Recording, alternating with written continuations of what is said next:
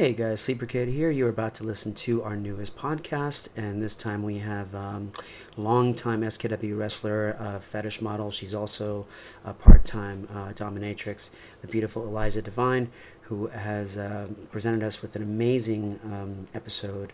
Not just because she's a great performer, but also she lets us in a bit deep into her personal struggles with mental health and a lot of things that the business has kind of thrown her way, but she's been doing fantastically, and we're really glad to see her back. And this is a good way of kind of finding out what kind of journey she took to get to where she is now.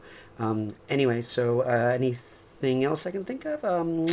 The usual. Find us at sleeperkidsworld.com, skwppv.com. And make sure to visit our friend Saya Savage's site at sensuallysavageproductions.com. She's doing great over there. And my wife's site at velvetsfantasies.com. And until next time, enjoy the show.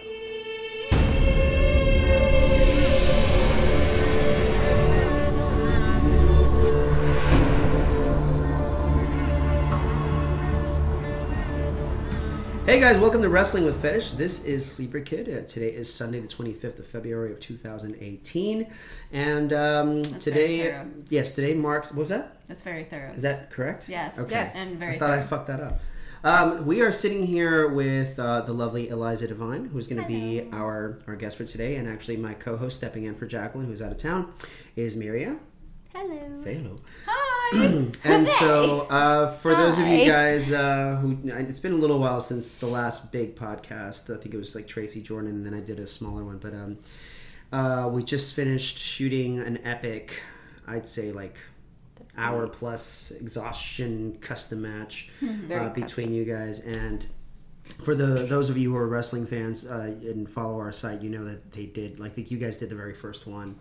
First exhaustion. Or at least, the first one that was like that big. Yeah, the two of us. Back at like the old house, the old studio. The old days. In the olden days. And so, for a long time, like Eliza took a hiatus, and so we weren't sure we were going to get you back on the mats, but also not sure if we were going to get you guys back together.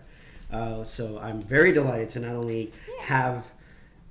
had you shoot for us today, but also have some time to do this podcast. Yeah, I haven't been able to just, hang out with you too in a while, and that's, I like that opportunity. It's pretty cool. It's like a little reunion, and I love it. Thank you very much. We sound like the SNL Sponsored by my medication. Sweaty balls. What? Is that the kind of match we're having? Oh my god. I feel so old. All right, then let me get my set, okay? No, but so we're going to start with kind of a history of how you got into the business, because for those of you who don't know, like if you just for a quick summary, Eliza started modeling around 18 Yeah, years I of was age? 18 years old. I had just gotten my GED. I didn't really have a car. I just dove out to Atlanta and stayed with some friends, and I had a couple headshots, and I just went around and did crazy things that I found on Craigslist. And hey, wait a minute, that's what this is. That's how you and I. That's how we met. I had. You're the only person that I managed to successfully contact through Craigslist. Yeah. Knowing what we know now about Craigslist is not that Scary now. I'm surprised we there was no murder involved, but yeah, no, it was you answered my ad there. It was very standard, and I think we did like one thing in not even the old house. It's the one before that one. Yeah, it was. It was right. It was that house you had right after your apartment, I think. Yeah. Yeah, and mostly wood paneling. I remember I came and I knocked on the door. I had like this rolling suitcase of wardrobe, and I knocked on the door, and Devin was actually the first one to answer the door. She was on her phone, but she was the first one to answer, and you had us do a clip together with her and Alex, the three of us. So I think that was about the first time I'd ever shot with you. Is that the one where like they were supposed to be they're teaching you or something? Something like that. Yeah. Like they were together in a team, and and you're supposed to like learn from. I forgot. Yeah. I remember you were. I think I put you like I at a. knocked them out a couple times. Yeah, you ended up coming back or something. Yeah. Like that. See, that's why I have people like you to remember shit. If you're relying That's on back my before my memory, days. you're in trouble. That was more detail than I'm so bad at those little details. Like I didn't remember that Devin went and answered the door and that she was the first person that saw you. Maybe it's just because I write. I absorb a lot of sensory details. So even though I do have kind of big chunks missing in my memory, what I do remember, I remember down to how things felt and smelled and how tall people were compared to me and all sorts of ridiculous stuff. And it all comes out in my writing. I don't even remember what I had for breakfast today, I think. It was like a power bar and some bananas. So there you go. You have superpower compared to me. But Super brain that power. was how many? So I don't want to date your. That was 12 years ago. Okay, I'm all right. 30 years old. All right. And so that's how long we've known each other. So it's been time it's ago. been a 12 long years, time. yeah. And Eliza ended up becoming, just a really dear friend, and also just an amazing. The cats are going crazy. It was so funny because you're the prime example of a model that seems so timid when we started working with you, and I remember there was a couple of the things I do remember is like I was trying to get you to do like different facial expressions during different moves and stuff, and you were having kind of trouble with that. Remember, it looked like you were smiling a lot for the first shoot. Yeah, And- I smiled a lot the first couple. So I it don't didn't look know like so why. much as pain as it was like she's enjoying this. But then eventually, like I don't know, something. She just, was an awkward teenager. Yeah, I was. I was an awkward teenager. I didn't have a lot of acting experience, but I was pretty much willing to make a fool of myself. So eventually, it went Probably in the right not super direction. confident either. Not at first, No. but I got there. But eventually something clicked. I remember there was a clip we were doing, and I could just almost see it happen in your brain. It was just like click, and suddenly you took direction really, really well, and you became one of the more expressive actresses that we had. And all these guys, all these fans started immediately responding to that and sending customs and sending emails saying, "Oh my God, this girl's great." Yeah, a lot of them responded to the amount of fun that I was having. Yeah. I noticed that anything that I do that I'm having a great time doing, then people do tend to be drawn a little more to it.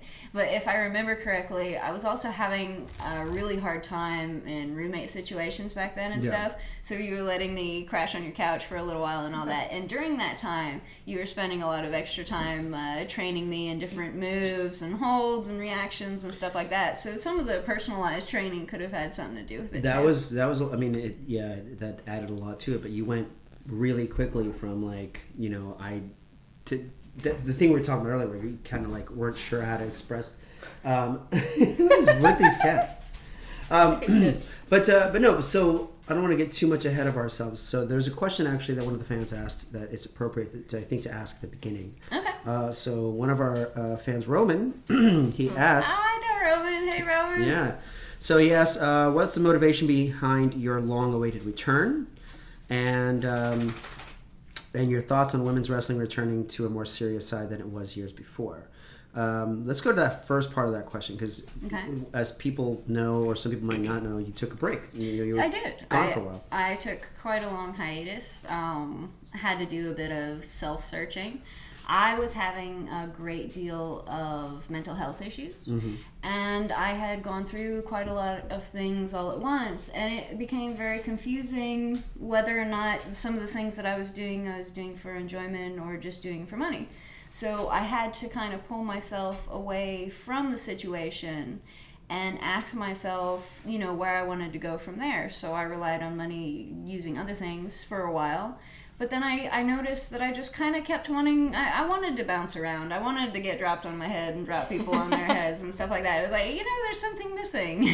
Yeah. You decided it was fun after all. It was fun. So That is exactly how you phrased it, too. I remember you were messaging me and you were like, I miss throwing people around. Yeah, I did.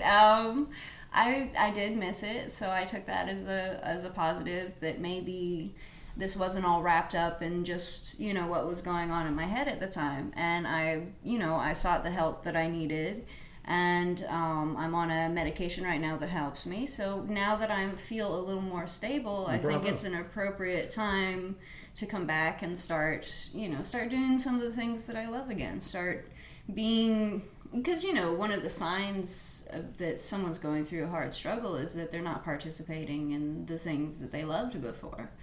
That's, pretty clear red flag. Yeah.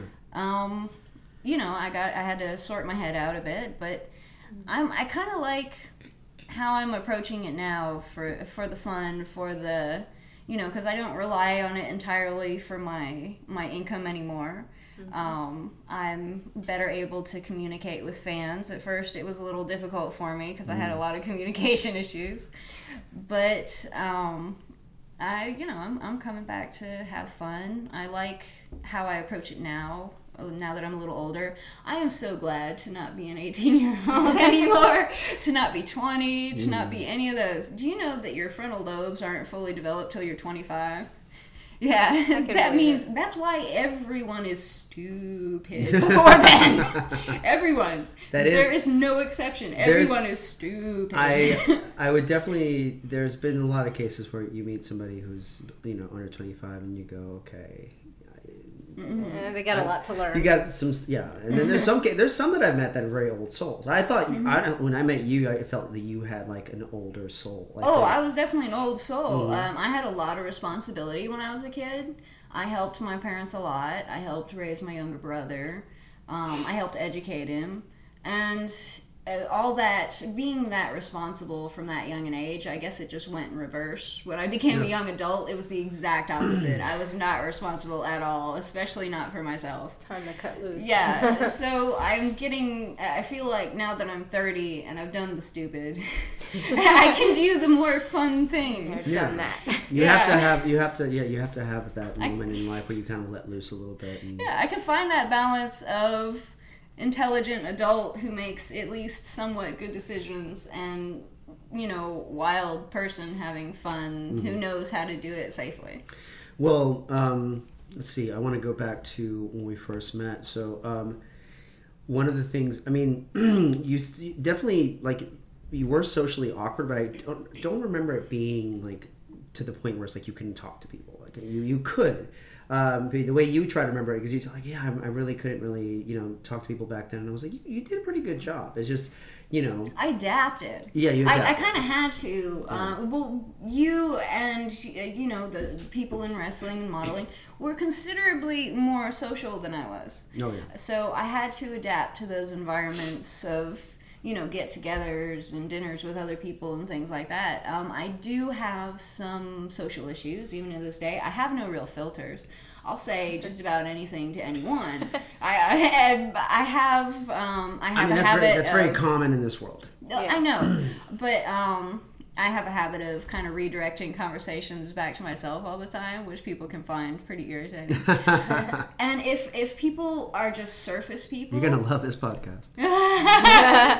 If people are just surface people and they don't have much to talk about underneath them, it makes me feel hollow sometimes. Like I'm trying to carry too much of their lack of personality. I don't know. But before I started medicating and things like that, I had this habit of switching moods pretty rapidly, and sometimes people couldn't really keep up with that. I got an evaluation done by a psychologist who diagnosed me with post-traumatic stress disorder with dissociative symptoms. But in the notes, really big in the notes, also said extreme likelihood of autism. Extreme, now not enough apparently to conclusively diagnose me, but just enough to tease. Yeah. Thanks. I mean, everyone I know is like kind of on the spectrum somehow. I think we're all somewhere in that autistic world. Mm-hmm. But everything from like autism and Asperger's and stuff like that. Like, there's a lot of people that I know that are they lean towards a lot of those things. But you bring forth a good set of points. Not even a good set of points, but just a good starting point to talk about mental health as it relates to people who work in fetish. A lot of people that I know that work in this business are, obviously fucking fantastic people, but they're very multifaceted. There's a lot of detail to their personalities, and a lot of them are dealing with a lot of the things that you dealt with. They're and deeper. both male, both female, it doesn't matter. There's no...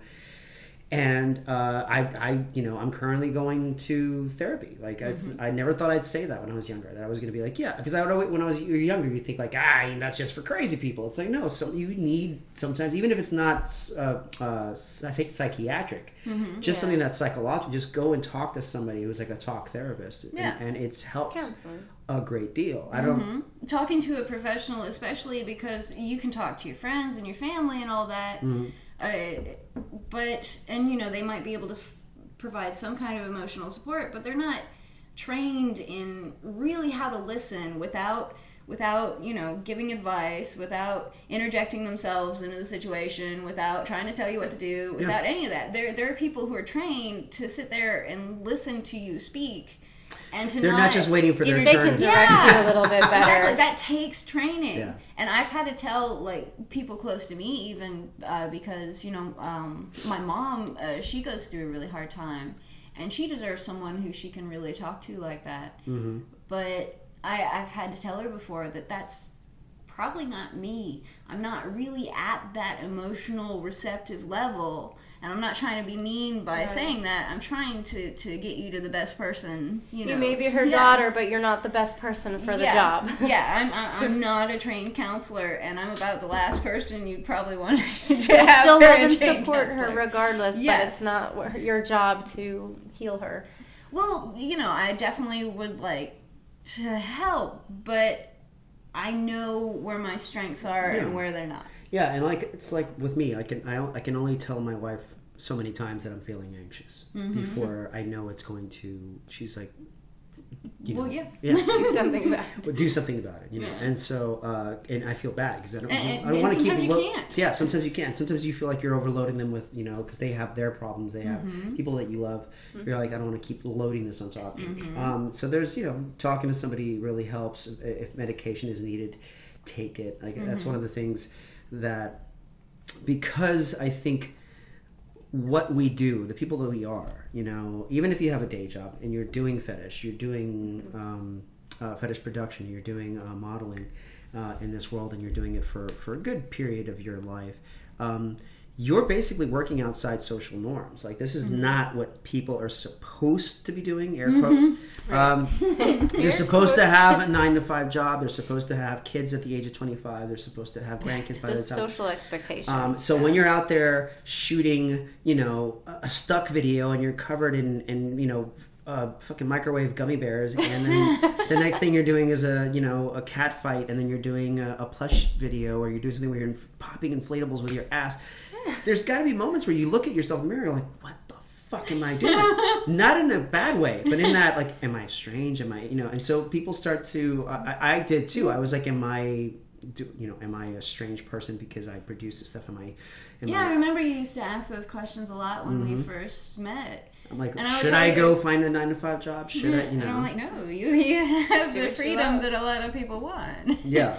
And there's and that's the thing. You do have to, we're kind of scouting these areas that are still pretty desolate. There's not it's kind of like, Lewis and Clark. We're exploring a lot of places that people haven't been yet. And there's a lot of stress that comes with it. And it happens a lot with models, I think. A lot of the models that I know, they just, whether it's personal events that happen in their lives, like it happened to you, or that plus they just put a lot of stuff on their own shoulders, and then it just leads to stress and anxiety and panic, and so I think it's really cool that you're even telling this part of your story, because it's like I said, I have no filters. no. A lot of the personal stuff that maybe that's why I'm a writer. I don't have the option to hold the personal stuff back. Yeah. I've never been the type who automatically knows the appropriate thing to say. I'm probably not the kind of person you want speaking at a funeral, to be honest. I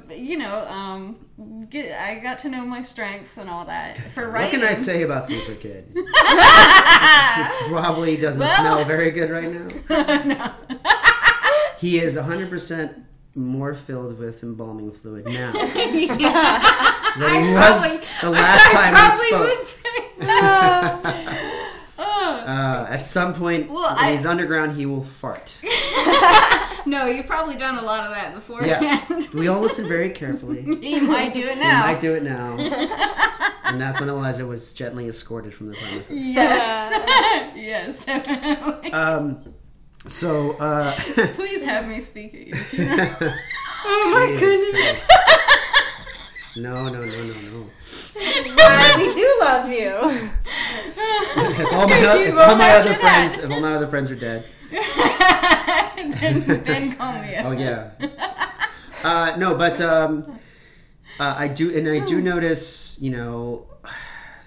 I notice we're gonna get through this thick part of it first because I think this is the hardest thing to talk about. Is when I would talk to you several months ago before you went back to your medication, I noticed the difference. Other people I know that spoke to you in public situations noticed the difference because they were. How do I put this? So when you were going through, I think the worst part of it, my symptoms. We did a got shoot really bad. here, and I noticed that your thoughts weren't. Cohesive? She wasn't connecting properly. Cohesive is a good word. They also weren't grounded with any sort of like pattern. It seemed like they was just kind of shooting out. And we had another girl that was in the room with you, and she came to me later, and she was very concerned. She's like, I know Eliza, and is everything okay? And I'm like, I'm not at that time it was not. And I said, I'm not a doctor. I don't know how to say. I have noticed a difference. I did, and we had a couple of moments with Carrie. We were downstairs watching a movie, and you were getting very upset at a scene that you would never have gotten upset at, And I was just like, oh fuck. And then I think you just left because you were just like, I can't handle this, and you ended up leaving. And then we were at, and I'm not trying to say this to shame you at all. I was trying to say these are different examples of the things that I noticed that hurt me because I really wanted to help. At the same time, I felt kind of helpless because I didn't know how to approach. And I knew that you were thinking about seeing a therapist, and so I was just waiting for it to happen. Yeah. And there was one point. This is actually the funny one, and don't get mad. We can edit this if you want, but it was pretty funny because you said something that just came out of your brain. And we were at, I think it was like a nightclub or something like that. And I walked up to you, and you hadn't seen me in a long time, and you were like, Ascension, right? Yeah. I go, and you're like, oh my God, so you got married? That's great. And I'm like, yeah. You're like, have you done your honeymoon yet? I'm like, no, not yet. And I was like, you're like, where are you thinking of going? And I said, I think we're going to do like a double honeymoon, me and some friends. We might go to Japan. Yeah. Now, this is when I knew that Eliza, this is because anybody else before the myth, because you didn't have the filters, but not having the filters was also at that point hugely amplified. And so anybody else, if I said, "Hey, I'm going to go to Japan," you'd be like, "Oh, that's really cool. Good. Sounds good." She was just like, "You better bring some hazmat suits." And I said, "What?"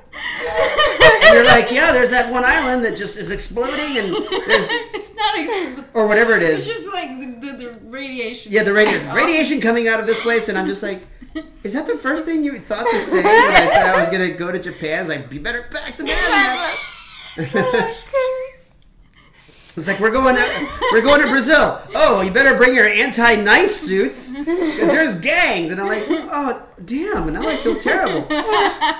And so at that point, I was reading a lot about Fukushima. That was at Fukushima. Yeah. But then I have you over today, and I haven't talked to you in a bit, and I suddenly this is the Liz that I've known for ages. This is Eliza that I knew when I met that I first met, and before you started getting really hit by all these, by the issues that led to you having to seek therapy, and so the fact that you're doing so well.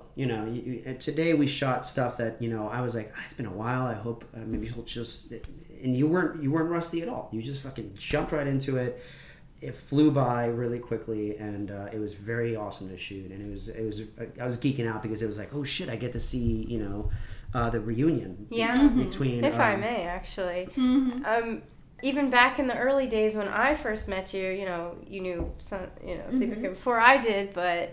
And you introduced me, but I started working with you, and we clicked really well, and we worked very well together. And even I saw a lot of changes over the years, and I was kind of scared I'd sort of lose you as person I knew, and I saw some of the negatives in your life, and I saw the positives, and I saw you roller coaster, and like, I don't know what's going on, and I don't even know how to reach out to her, but I just hope for the best for her, and I will just, hopefully she'll come around, but I can't step in without interfering negatively.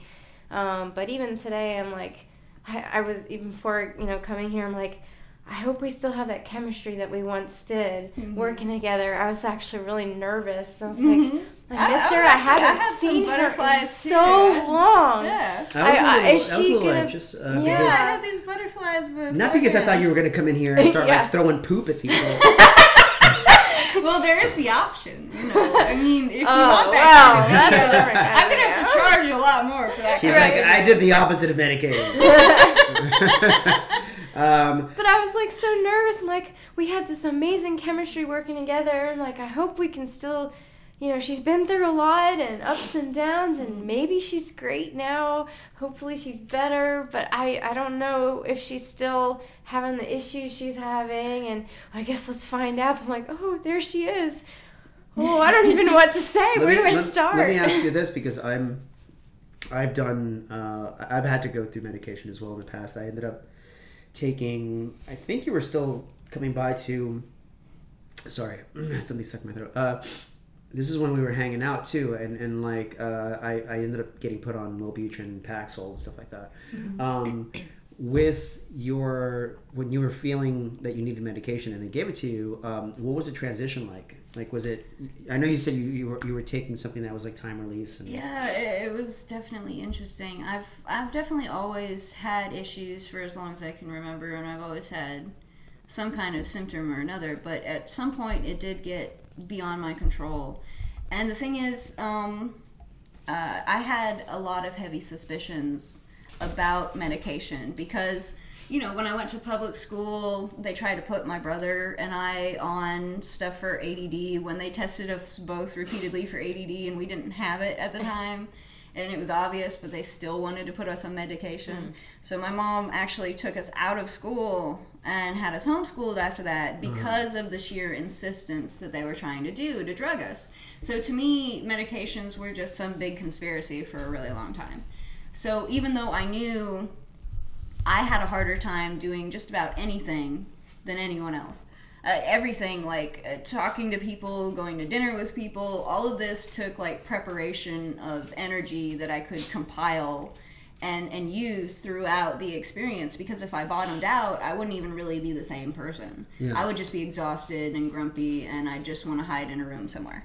But it got really bad after my dad died. The dad that raised me. When he died, and then a couple of other relatives died right after, and then, I had to help my family after that, and I was going to school full time, and it all just collapsed. So, like, it was like a scaffolding that's set on fire and just collapsed to the ground. The medication, when I started using it the first time, everyone around me definitely saw a difference too. I was barely making it to class before, and then I was making it at least twice as much as I usually did. My grades improved. My ability to talk to people without flipping improved. Flipping out. Yeah, flipping out. Sorry. Flipping out just like that on the table. But I don't know. I had never, it went from bouncing from highs to lows out of my control completely to just like this wave. This kind of, I still had my emotions, but they wouldn't go so deeply into because one of my counselors said that they suspected I might have bipolar disorder because I always had this pattern. I would be very, very productive for about 3 or 4 days. Just uber productive. You've never seen a superhuman like that. Yeah. And then I would crash for 3 or 4 days. And you've probably seen this. I've seen similar. I would not get out of the bed for days. Maybe to drink water. Maybe. But I would not get out of the bed. I would be like focused on reading something. I would just be so dissociated from myself. I would forget to eat. I would forget to drink, brush my teeth, all this other stuff. that should be normal, everyday Human function. people take care of themselves, right? Well, I had so little energy at those times that it literally wasn't possible. So I went from that to this gentle wave of, I might get really depressed like that, but if I take a nap, I'll be okay in an hour. And I had never experienced that before. So being able to plan things like, well, I want to do this semester, or I want to go on this trip. Yeah. Plan things in advance and actually go, you know, I might work that day. I might be able to do these things that I plan ahead of time. Because before, I had no way of knowing if I would be able to function that day. I think you flew by the, Yeah, always the seat of the pants. Yeah, whatever for a long term. time. I remember that. There could be no long-term planning because I didn't know how long I would work. I didn't know if I would be able to leave the house that day. And, you know, it's difficult to try and run an adult life like that. Well, how did, and I think, so how long did it take for the medication? And this is just for my own personal interest, because it took me a long time to feel what I had to take at the time. How long did it take for the medication to really start helping? Actually, it took me not long at all. I was kind of surprised by that. You know, I considered that some of it might be just thinking that it would help or whatever, but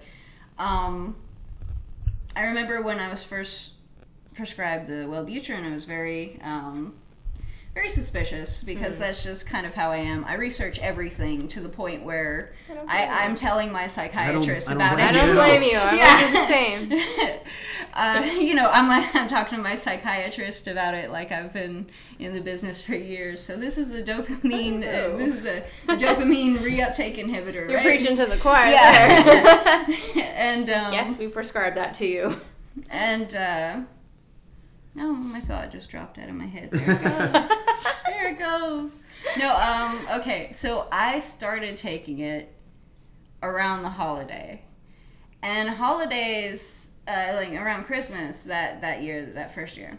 And holidays have always been difficult for me. I mean, my parents would do their best to make it awesome, but, you know, I have a mom and two dads, and everybody hates the one. And, you know, and it just having that animosity and that tension always leads to a certain amount of stress and, you know, how much money you're going to have and all this other stuff.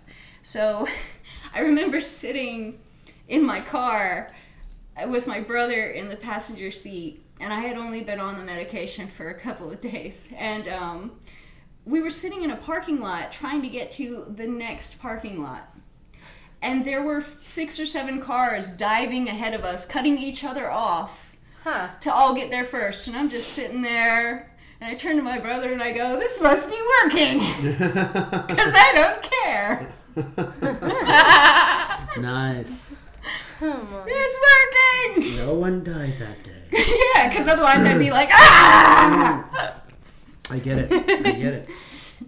I hate you all. That's a good first. That's a good first sign. It is. I was. I'm okay with this, I think. Yeah, I was like, I'm sitting here and I just didn't care. I hadn't moved in like 10 minutes and I did not care at all. Yeah, there was. I mean, and there's. I listened to a podcast. I think it was like yesterday, where someone was describing taking Lexapro and saying it was like, you know, it's like what made it. What. Why did it help you? And I think that I forgot who it was, who the actor was, but he just said like it just made so I could see like the spikes that go up and point at the good stuff. I could see those that just as much as I could see the spikes, the downs, point at the lows. You could see the highs clear, and not just the lows. And I was just like, that's amazing because you know, a lot of people, of course, still treat mental health or drugs that you know are supposed to help your mental health as almost, you know, witchcraft. You know, it's just like, oh well, you don't want to get on that shit because then you're hooked and blah blah blah, or it's gonna, you know how hard it is to wean off of that. It's like, well then if it fucking helps you, don't worry about the weaning off. If it's gonna help you live a more productive and happy life, you know, then do it. Yeah, do what you need to do. Definitely always research the shit effects. out of it. Yeah. And if you don't like how you feel on it, change to something else, wean off. And then, you know, I had to do that. I had to wean off of Paxil and Wellbutrin just because those two things different reasons just didn't. Yeah. I mean, technically I should probably take more than one thing, but the Wellbutrin's the only thing that I tried that had the steady the steady outcome. It's technically the first legal thing I've tried to help me with these situations, and I don't want something that's going to solve all my problems. I want something that helps me get up so that I can solve my problems. And that was the problem. Some balance. I could not get up. I was stuck in this little rotting trailer for 4 years. That was actually the longest I had ever lived anywhere. And it was because I was stuck in this cycle of depression where I couldn't get up and do the things that would get me out of there. Yeah. And after a short while on the medication, suddenly I moved to a much better place. Good. I was able to make money, save it up, and good. It was it's very different. You're a prime example, along with other people that I've met who've gone through the medication process, that it is something that can really, really turn your life around. And there's that weird section of people that still kind of treat it, like I said, when I was like, that's newfangled nonsense. It's like old man screams at cloud. Well, you have to understand that these drugs have been used against the populace too. Like the extreme drugging of teenagers of my generation that we narrowly escaped. Orchestrated by the government and the school system to make people more. I'm sure they were getting brain dead, and I'm sure a lot of it had to do with the money they were making from the pharmaceutical companies. Definitely. It's like, can you just put everyone that goes to your school on Ritalin? I don't know. That sounds like I mean, here's like this much cash. Mm-hmm. Okay. Yeah. Your son has ADD. No, I don't think not so. Really, no. He does. Here, just give him this. That'll be, $10 a pill, please.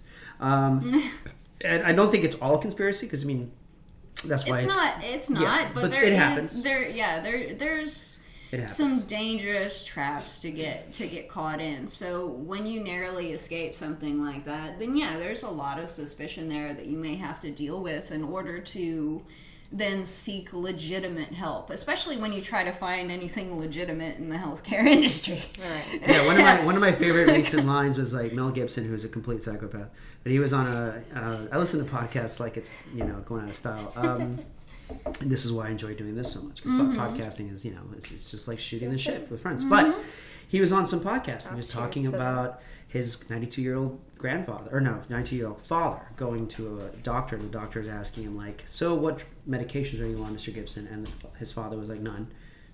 You're 92 years old. How are you not on any medications? He's like, I just don't go to hospitals very often. I don't see doctors very often. They don't, so I can't get prescribed and hooked. It's like, here's what you need for your joint pain. Here's what you need for your for your mental state. Here's what you need for your panic. But I don't know where I'm going with that. All I'm saying is conspiracy. It can help and it can hurt. But like I said, medication, like I feel it's that old joke about when someone says like, well, I don't want to take medication, I'll deal with it myself. Yeah. Actually, I'm one of those people. Yeah, and I did that for a long to the time, point where like, I mean like obvious medication. No, I was prescribed things like No, but like if you're like, if you get shot in the arm, and someone's like, I'm gonna give you like something to numb the pain, you're like, get that away from me. Oh yeah, I'm not one of those. No. But stop hurting. But when it comes to the point where people are refusing, like Christian scientists and stuff like that, letting their children die of diabetes because they're waiting for God to get to send them a miracle, and it's like he did. It's called insulin. It's called the person smart enough to invent insulin and vaccinate your children. It's the old joke of the guy who's like, there's what is it? It's a flood, and there's a guy like standing on top of his house, and it's flooding, and a guy in a rowboat comes by, and he's just like, come on in. The guy's like, no, God's gonna save me. So then a guy in a powerboat comes in, hey, come on in, I got you. And he's like, no, God's gonna save me. And then a guy in a helicopter shows up, and come on in. He's like, God's gonna save me. And so the helicopter takes off. What happens? The water rises, he drowns, he goes to heaven, and he goes to who's the guy at the front? St. Peter? The gate. Something like that. Gatekeeper. And he's just like, how come you didn't save me? I prayed to you. And St. Pete's like, I sent you a fucking boat, sent you a powerboat, sent you a fucking helicopter. What else did you want? And like that's kind of what else could you possibly have needed? Yeah. When someone is still hurting, even though there's aspirin across the street, it's just like just take a few, man. It's okay. But anyway, so that was the fun part of the conversation. I did want to get through that because that's something that it was something that held me back for a long time. But it is a very complete answer to what Roman asked, which is what kept you away, for so long. It's real.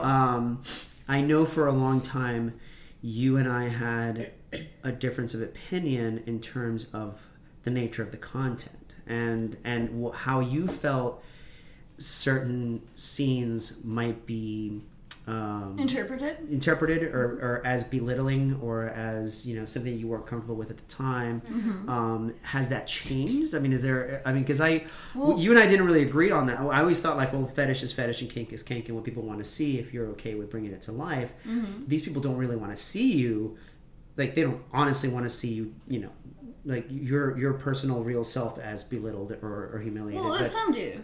It's just a reality. Now, here's the thing. When I first started, when I was really young, I was very open to all things sexual and fetish. I was, in fact, probably too open. Having no filters and all. But the thing is, when you're a woman who's open and confident, the world will find some way to punish you for it. Mm-hmm. And in my case, Sessioner drugged and raped me. And there were other instances like that where sessioners or fans had tried to assault me. And the thing is that, those elements are part of that. You have the mature adults who can live a fetish and know that it's a fetish and live it with other mature consenting adults. Right. And then you have the people who will take whatever part of that they can and turn it into their own twisted worldview and think that everyone is there to entertain them. Oh, yeah. So after being bombarded by the type of people who thought that I was just their entertainment, I actually was dehumanized. I actually was dehumanized. I was, I was going through all that while going through the symptoms and everything. I have dissociative symptoms, so I remember that there were a couple of shoots that I was doing that probably reminded me of some of the incidences, but I had no memory of. Yeah. I had no memory of it at the time. It filtered back later. So there was that confusion and that lashing out, that feeling that I needed to defend myself here. And then there was that long question period of, okay, well, now that I'm getting back to myself and I'm pushing those influences away, what portions do I want to keep? What portions do I want to express for others? Things like that. I need to rebuild my comfort level and rediscover what I'm comfortable expressing for other people. And where to draw the line. And I didn't mean to imply that those kind of people weren't out there. Right. Oh, yeah. At the time, it seemed like you were getting flooded by that kind of negativity when it came to the people that you were experiencing online. And it wasn't just online; it was in. And it hurt me. It didn't hurt me, but it pissed me off that these people were striking at the time that they did, and that it was getting to you, that it was hurting you, and I'm very defensive when it comes to the people that I work with, especially not just associates, but also the models that I work with, and I see you guys as family. Yeah, you're protective of us, actually. And I'm very protective, and so when I see someone shy away from something that I feel is such a integral part of my happiness, I felt terrible, because I was just like, what, is there anything that I can do? And there wasn't much. I felt very helpless. You felt like maybe you did something wrong. I know that I hadn't done anything wrong, but I knew that wasn't an attack on you. I felt that I was I felt that I was maybe, am I selling to a community that is doing this? And then you have to understand that the portions of the overall community that are doing things like that are larger than people would like to admit. Because the average statistic that you see is 1 in 4 women sexually assaulted. But the fact is, that's probably underreported. I've asked every woman, every girl I know, and not a single one of them doesn't have a story. Not one. That's very true. Which means there is a lot of men doing it. And you have to stop going, well, 1 in 4 women do this. No, okay, enough. How many men are doing it? Right. How many? And it has to be a lot in order to, for me to not know a single woman or single girl underage who has not been assaulted or harassed. There has to be a lot. Last time that I did a session where I traveled from city to city, state to state, and a woman hired me to wrestle her for an hour, and then she attacked me. Was never, because that never happens. No guys get hired by women to wrestle them for X amount of money per hour. This is definitely a very very unique thing that happens. And when it came to what you had gone through, and also a few other wrestlers that I know who have gone through similar, if not worse, it's true. It's out there, and it pains me to see anybody who is scarred by it, because I feel like by association, I am part of the world of female combat, of mixed combat. Of course, what we do is, I mean, it's the fun side. It's the Count Chocula of vampires. It's just like, here's the pile driver, ooh, and as opposed to like, I'm going to assault you in a dirty hotel room. I've not done that custom yet, but no, you're absolutely right. I take part of that back, because it was something, and I can see why it got to you. I just felt upset that it happened. Yeah, and the thing is, men don't get how a lot of men who think that way don't get how and other men don't get how that they're punishing men that way too, because all these fans who want to see these women out there wrestling and enjoying what they're doing, loving what they're doing. How can you possibly expect that? You're taking that away from the other guys. Yeah, if you're taking that enjoyment away from them. Yeah. And for a while, they took that enjoyment away from me, and I do want to get it back. I happen to enjoy wrestling. Well, I happen to enjoy. You jumped in with both feet today. Yeah, definitely. We literally, guys, we shot. I guess when I edit it, it might come out to like 70 minutes, if not longer. I don't know. It's a 70-minute fight between Eliza and Maria that literally starts in the basement in the mat room, and then makes its way through the entire house, and then we ended up in the shower doing the big shower fight, which you hadn't been in the new shower, so I was just like, oh, this is great. It's a nice shower. It's the little things that you get excited about. You're like, she hasn't been in my shower yet. But not this one. Not this one, no. But I'm doing a quick post where it says podcast time. Why am I getting? Hold on. There we go. That's better. But you came in, and like I said, you jumped in today into. It wasn't like, hey, we're doing a quick like pro wrestling 10-minute thing. You jumped in, and like we had a blast. We had a really good time, even like though old times. Yeah, and some of the content is so extremely silly. Like there's guys who really like over the top silliness, and I have to keep pushing that. But you guys did it so well, and like you have you don't have any of that. How do I put this?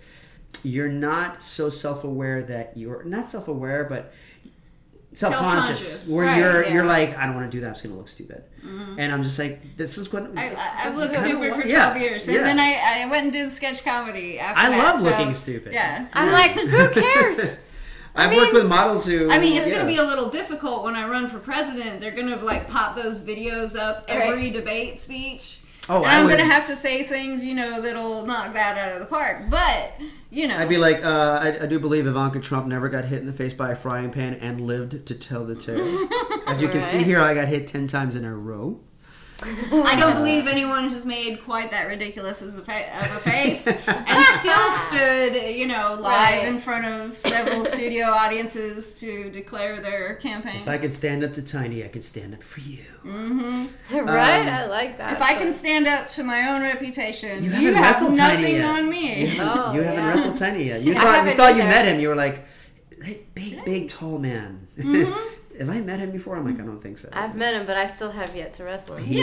He reminds me of someone I worked with on a video. He's awesome. Okay, cool. Well, I look forward to working with him. Yes. Tiny is something. Yeah, he's the shit. Okay, so... well, he must be. You've never had another guy work on your company before. Yeah, a lot of people are very surprised, because I'd had a few pro wrestlers who were male to try out. And I found that a lot of the male pro wrestlers were very stiff. They in terms of like they hit too hard, because they were used to working with other dudes. And there was there was one I never released it, but there was one video where it was a guy that we had hired, and he picked a girl up for like a big slam, and just he was doing it so loosely that I was like, someone's gonna get hurt. And I was just like, let's cut. He's like, oh, is everything okay? I'm like, I'm gonna pay you for this, but I think I'm just gonna cut it there. Or no, I didn't cut. I ended up having him just do ground moves. I was just like, just put her in a sleeper, put her in a camel clutch, something where you're not like picking her up and putting her back down. And this is a guy who went, to school to be a pro wrestler. So it's not even about did I go to school. It was like, are you a careful fucking person? And he is the carefulest. Is that even a word? Most careful person. Like when you're wrestling that dude, it feels like you're on a roller coaster. Like you're strapped in, you're safe. You're screaming because you're like, you're 6 feet above the ground. But he's putting you down like it's a pillow, but you're supposed to be like, oh, it hurts so bad. The funny things I've observed Tiny in action, I'm like, wow. Yeah. And then, Yeah. And then the girls always go and tell their friends, like, I just wrestled this 6 foot. Yeah, he was a beast. But it was awesome. I look forward to working with Tiny. Yeah. No more Sleeper Kid promotion. But so I'm going to go back and do a couple of the faves. So let me just make sure that nobody... Some more questions. Yeah, there's a few other ones. There's people always ask the same questions, which is... It's so cool to be able to do this. I'm glad you started a podcast thing. I love podcasts. Yeah. It felt like it was something that... it belongs because you're very interactive with your fans, so it just kind of goes along with it, But it also felt like if we did, it was such a missed opportunity to not do one. Yeah, we do this all the time. Every time we're done shooting, we'll sit around and we'll shoot the shit for a few hours. So sure, why not? Why not? And so, hold on. Sorry guys for the interference. It's been a little bit and. Wonky. I don't know why. Might have a cord issue or something. Yeah, let's That's move the the thing. cord. Sometimes the phone is too close to the feedback. Okay. Yeah. So, let's see. We had Roman's amazing question. Thank you so much for that. Yeah, thank you, Roman. Love you, Roman. Oh, so there's a girl named Michelle Arias who's also a wannabe or up and coming. She wants to be a wrestler for us. Just called her a wannabe.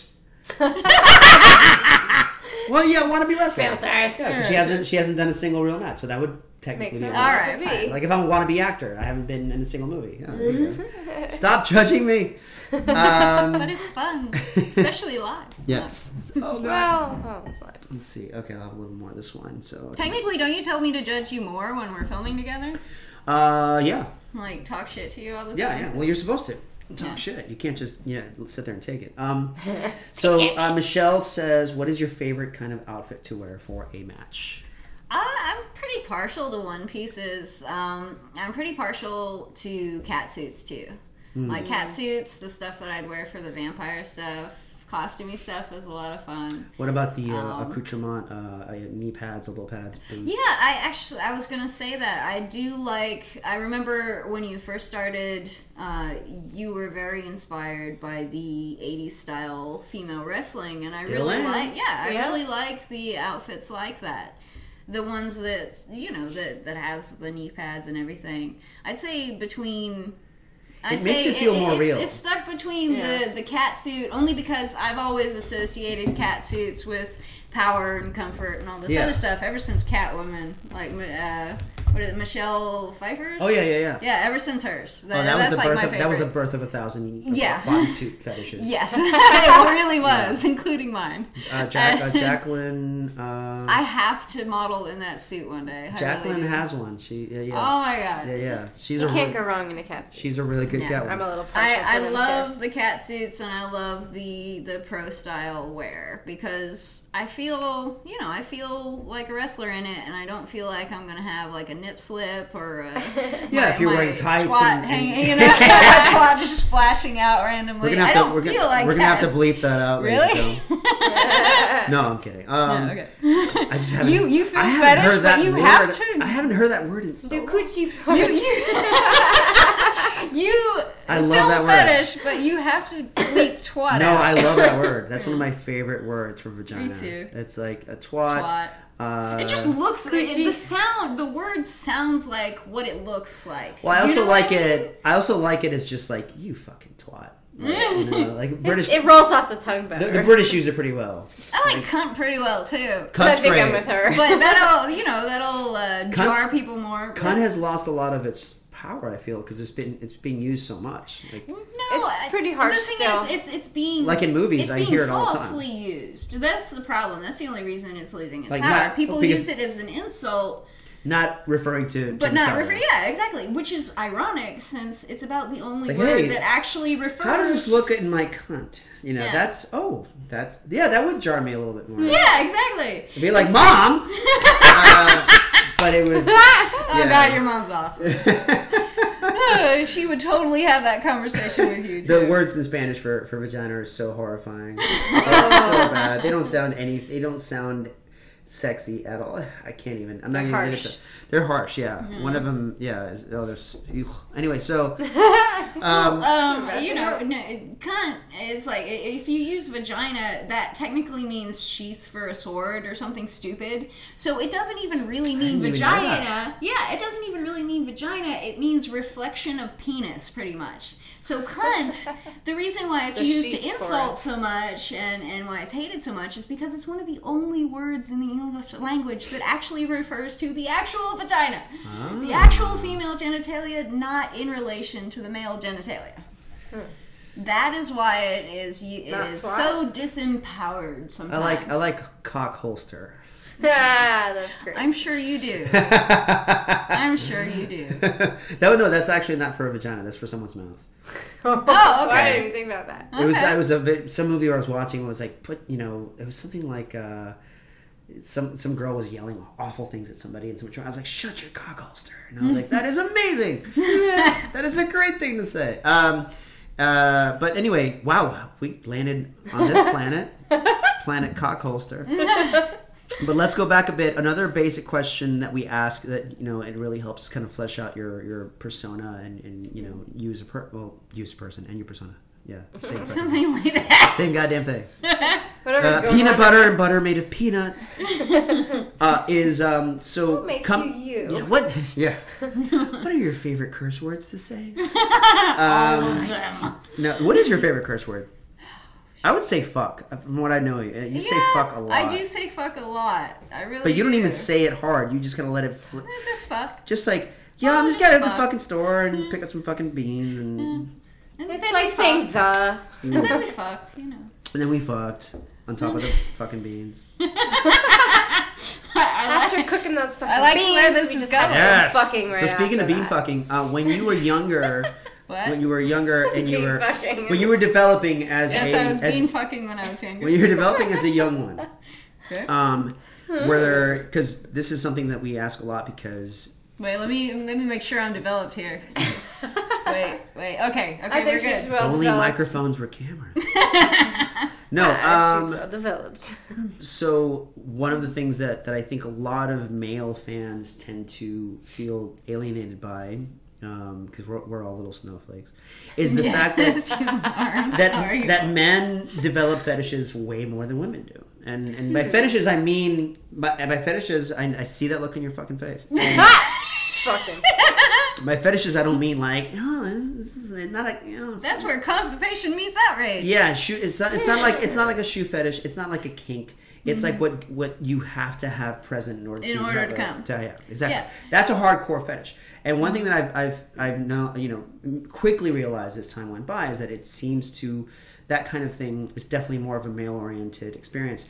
Not saying that women can't have them. Yeah. But not as much.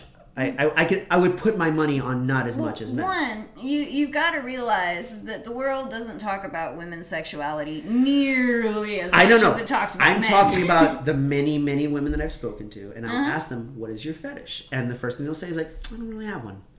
Oh, but I have a kink. I like being tied up. Oh, cool. But I don't need to be tied up in order to have an orgasm. Yeah, I like there wearing you go. spandex. I happen to have some fetishes. So this is one of those rare moments where I'd like to hear about them if you're okay about talking. Sure. Yeah. Mine are actually pretty ironic.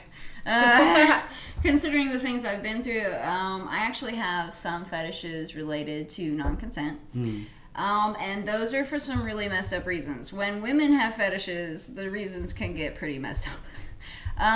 Some of my first memories happen to be related to non-consent. It was what I first knew about sex when I was young, and it was just the reality of it forever. So it just became part of my sexuality. I do like to, oh, yes please.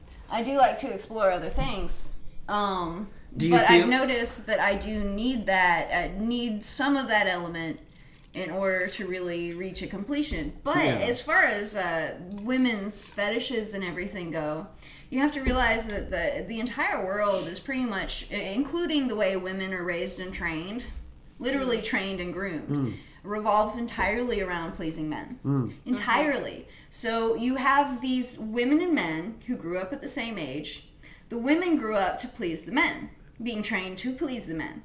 And the men grew up learning how to please themselves and what they love and what they want most out of their sexualities. Women weren't really given that opportunity. So when you talk to women about their kinks and their fetishes, a lot of them probably aren't even really going to know.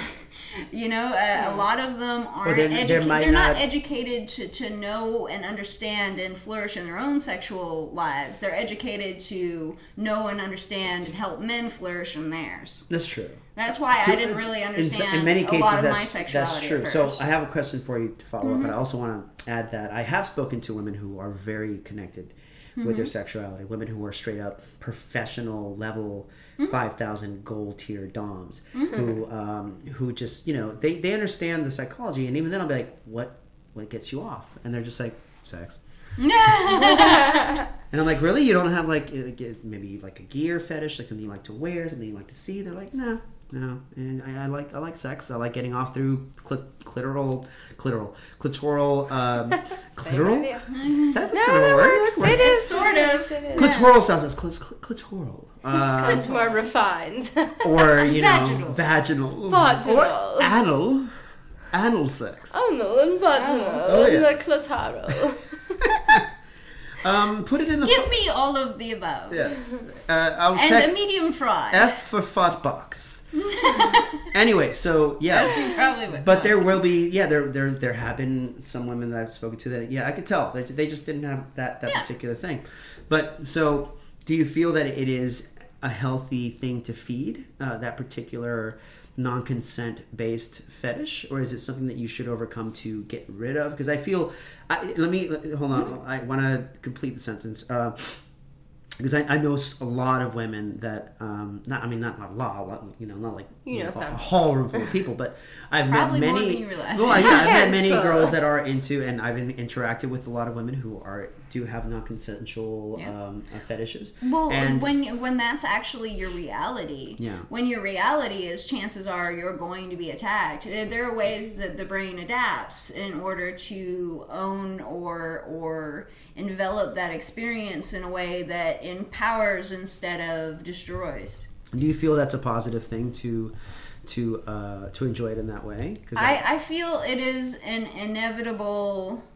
For some, it is an inevitable side effect to the world that we grow up in, because this is a rape culture. There's a global rape culture where a lot of the populace of men feel entitled to women in every way possible, from telling them what to wear to telling them when and how to reproduce and all this stuff. So women growing up in that environment, some of them are going to take little pieces of that, and it's going to become incorporated into their sexuality because it's the only thing at first that they really know about it. I don't think that that's something that you can really fight and get rid of. Yeah. I think I am extremely lucky to have run into the BDSM community when I was 18, 19. Because, on top of the non-consent and everything, I'm also a sadist. Like, I'm a genuine sadist. I have the desire to cause pain or to cause reactions that are uncontrollable, that kind of stuff. I like to push people's buttons. If I hadn't known that and hadn't run into the BDSM community when I did, I would have had no support. They caught me, they understood what was going on. They offered to train me in corporal punishment and all this other stuff, and I accepted that training so that I would know what I was doing, so that there's this sense of responsibility to people who submit to me. My responsibility over them. A sadist who doesn't have that supportive community, who's grown up with a sexuality outside of the norm, or that has to do with violence that they've either experienced or witnessed, or just happens to be everywhere in their environment, you know, if you don't find that supportive community that shows you how to live out those fantasies safely, sanely, consensually, Right. then you've got trouble right there. I agree with You've you on got that. a lot of trouble 100%. for their future. And I'm Yeah, it could turn into very something lucky. that it could be something Dangerous. you could go into some sort of shame spiral. Yeah, and with my mental illness and you know, my sadism and the fact that later, like, I had a job where I was taking apart dead bodies for a living. You know, I know where all of your tendons are, and I could probably, you know, slice through them in like a minute, and you'd be a pile of bones. So I have technically like the foundation of a serial killer. So you worked. I At, can't so how tell long? you. How long did you work at the DMV? Oh, okay. Waggity shaggity doo. No. You need to just sing like that throughout an entire podcast one day. But no, I had the capability of becoming someone very, very harmful. That's your theme song. And I'm so glad that I found a community that recognized what was going on and was able to show me. Yeah. And I think that those kinks and those fetishes are our ways of adapting. Did I 'Cause take you? we're Did I take you very- to those clubs? Did I take you to one of those places when you were younger? I know like- Brent did. Brent Like, did? yeah, Brent took me to I Phobia. know that I went Or for told a me bunch about with it. her. Because Yeah. I ended up at Phobia with you several times. Yeah. So as I don't well. know if we went together the first Never time. forget I don't the think one we went together the costume. first time. The fetish fairy? You're talking about Yes. the fetish fairy. Oh, is that the one with the fucking attachment? Yes. Yeah, that was. That was my favorite. That's still in my head somewhere, Yeah. clinking around. I was I 18 haven't years forgotten. old, first night at this fetish club. Swear you were I came as 20. My the... bad. I'll just destroy everything. When it What? I was teaching you how. Okay, good. I know how to destroy. It was big. It was. I'm gonna slowly disconnect this microphone, and you're gonna hate it. Well, I went to this fetish club, and the first thing I ever dressed up as was the fetish fairy, where I had electrical tape over my nipples, a thong, wings, and a strap on, and that was it. That was my outfit. That was an amazing costume. I I even remember the remember strap-on, that. Do you remember the really tall? Was his name Cowboy? Were we In stomping the cowboy that guy? outfit. What? Like this really tall guy in a cowboy outfit that got on his knees and deep throated me almost as soon as I walked in the I door. missed that. It was great. I got distracted. Yeah, I think I It was was stomping. nice. That was nice. Sorry. So okay, well let's go back. So a few non-consensual fetishes. With Some sadism. Some. Can I get like really deep? you can talk about anything. Go you God, want. I really Girl. love guys' asses. I can't tell you how Hmm. much I love a nice guy's ass. Like just like the plump round. Now, is the guy have to be a nice guy, or the guy is just a nice ass? How about a mean guy's I do ass? like a nice guy. Both. Yes, Okay. I like a nice guy with a nice Because ass. there might be a And nice guy with a I'm horrible talking- ass, I'm What talking. about a mean guy with a nice or a ass? horrible guy with a nice Right. ass. Yeah, but no, gotta have and a I'm nice not talking ass. like the nice guys where guys call themselves nice guys. Yeah, I yeah. mean like genuinely good people, you know? Because the But that's nice a guys very and good common thing, person yeah. aren't It's a very- really the same thing. Yeah, that's a very common thing, I Yeah. would say.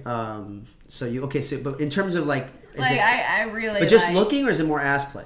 Yeah, a lot of ass play. Yeah. So like insertion, yeah, all that stuff. where you're just basically playing and everything. Yeah. But no eating of the ass or anything. I've like done that before. Oh, too. great! Yeah. Awesome. See, this you're walking. I get really tonguey, huh? You're walking in the territory that I can't do it. I've never tried it. I don't want to do it. I think it's because I don't. My brain isn't. Mm-hmm. It's not your thing. It's not okay. set to go there. Yeah, But me, I'm kind of nasty. And no. I'm- That's not nasty though. I think it's if you're That's doing what it.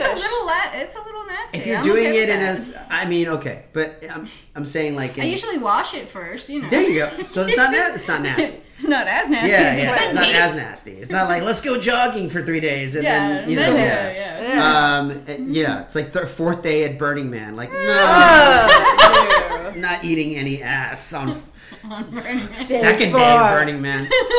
Barely first night. I'm an ass dude. Like I it took me a while to figure it out because I was talking to my wife about it because you know Jacqueline is to me just beautiful. a goddess. You know she's perfect quick in every goddess. way. But she's like, do you look more at my boobs or do you like my butt? And I'm just like, I All gotta of the say above. it's gotta be. I love all of it, but it's like I'm a butt guy. Like we had a girl. I'm a butt girl. I love guys' butts. Oh my god! We had a girl that I loved guys' butts. That was one of my first fetishes right there. It's just the guy's ass. I don't know why, but when I because it's a very, you know what it is? It's a very You want to know what it is for me? Oh yeah, I wasn't gonna try to explain to you what it was for you. That would be some fucked up shit. Right For me, I think it's like a very, when I see a girl with a perfect butt or just a really beautiful derriere, it's this weird primal thing. I think it's, you know, because when you think about, I can't believe we're talking about this, but when you talk about like, you see like nature shows, it's always, you don't see a lioness putting on makeup. No, she's just like sticking that ass out. And then presenting to the male world until one comes up and is Peacocks. like, how's it going? Yeah. You know? It's kind of funny. It's kind of the opposite for me, because even though I do have occasional like non-consent fetishes and everything, I'm you know, inherently a little bit more dominant. And for some reason, like, I love that curve that a guy has on the back. Like, the shoulders make this first curve, and then the dip of the lower back, and then the ass. That, yeah. And the thing is, a man naked looks vulnerable to me. It looks to me like a woman naked. And to me as well. Yeah, a woman naked looks like Powerful. she belongs that way. You know, it's just natural. That's A guy powerful. naked, it's like he's trying to protect everything that would hurt him and all this all at once. Well, also, Just looks so also- vulnerable. but also Except that, culturally, we are so used to seeing Yeah, you're naked women. socialized. Yeah, and you're socialized not to Not give seeing away as that much. power. When yeah. you see a naked man in a movie, the first instinct is to chuckle. You know, when you see a movie and there's a guy's fucking flippity flop hanging around. Like in Game of Thrones. In Game of Thrones, you just go like, you know, what's it called? Floppy wieners. Floppy Yeah.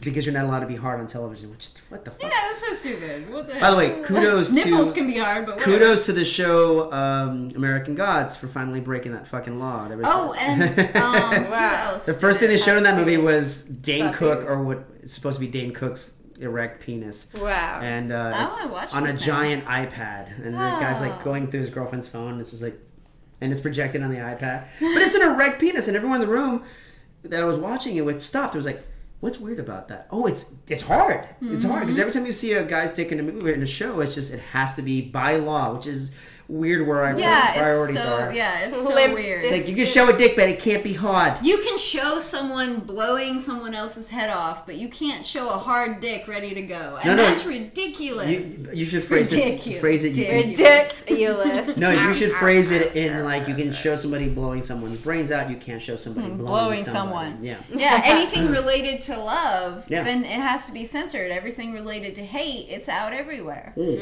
And it's makes so sense. stupid. But back to vulnerable men. Oh yeah, so you like the shoulder, you like the butt, naked, I vulnerable love men. the way men look vulnerable naked, and that brings out the predatory side to me. Like, I want to dominate that naked man in like every way Your possible. boyfriend's like walking into the hall after a shower, honey. like tackle from behind. yeah, all you hear is like Behind. bam. Oh my god! It's like Bam. there's And so many. She's so clubbed him many- and dragged him to so the many bedroom. soft spots that I could just easily Yep. disembowel. Mm-hmm. But like, yeah. you know, men at that stage, they're more vulnerable, and you know, being a sadist and a person who loves all the buttons, I love vulnerability, and I love just taking it. And so when molding you it and have playing with sex, it. do you always have to have something, one of those elements there to make it a One of them. successful? Okay. Even if it's just in my mind, like sometimes we can have, you know, the soft and gentle and the sweet. But and your that's brain nice, is- But my brain's over there. Yeah. And, you know, but it's okay because, you know, part of me does want to go a little bit in that direction and rediscover that only Yeah. because that's not what I knew when I was younger. When I was growing up into my sexuality, there were just certain realities. Yeah. And unfortunately, you know, real cherishing, gentle intimacy just wasn't one of them. That wasn't something that existed as a thing for me. It wasn't in my mind until after my sexuality had begun to develop. So I do try to, incorporate those things, if nothing else, to give my nerves something new. Right. You got to play with the nerves too. So something old, something new. So as you progressed doing not just obviously not just SKW, but doing other fetish work as you were getting into the business, did you develop anything new just from experience? Oh yeah, I did. I've always, when I was younger especially, I really enjoyed sexuality as a subject. And, with my partners and everything, we would try the gentle stuff or the exploratory. And when I was younger, I would do, a lot more of theirs until, their interests and fetishes until I really got to know my own. Because with a dissociative disorder and not understanding fully what my own were, because I was one of those people who was conditioned to please others ahead of themselves, and I found pleasure in pleasing others, but I didn't understand that I wasn't at my own full capacity because because I still had to. When you're discovering your sexuality, sometimes you have to confront some things. Yeah. Sometimes you have to confront more about yourself. Put yourself you have outside to the box. confront previous realities. You have to confront the reality of the world that raised you. You have to confront the reality of what you've seen and witnessed. And for people, people like me who have witnessed a little more of the darker side, then, it can complicate things. So when you have interests like that, like, interests that make you feel vulnerable or make you feel wrong or something, then it can really make you hesitant about sharing that with a partner or even sharing it with yourself. Right. You're not there yet. I've gotten multiple, you have as well, I'm sure, emails and messages from people. Sorry. Good Lord, woman. Sorry. Not. Well, if you We're want gonna go ahead and talk about Maria for a while. No,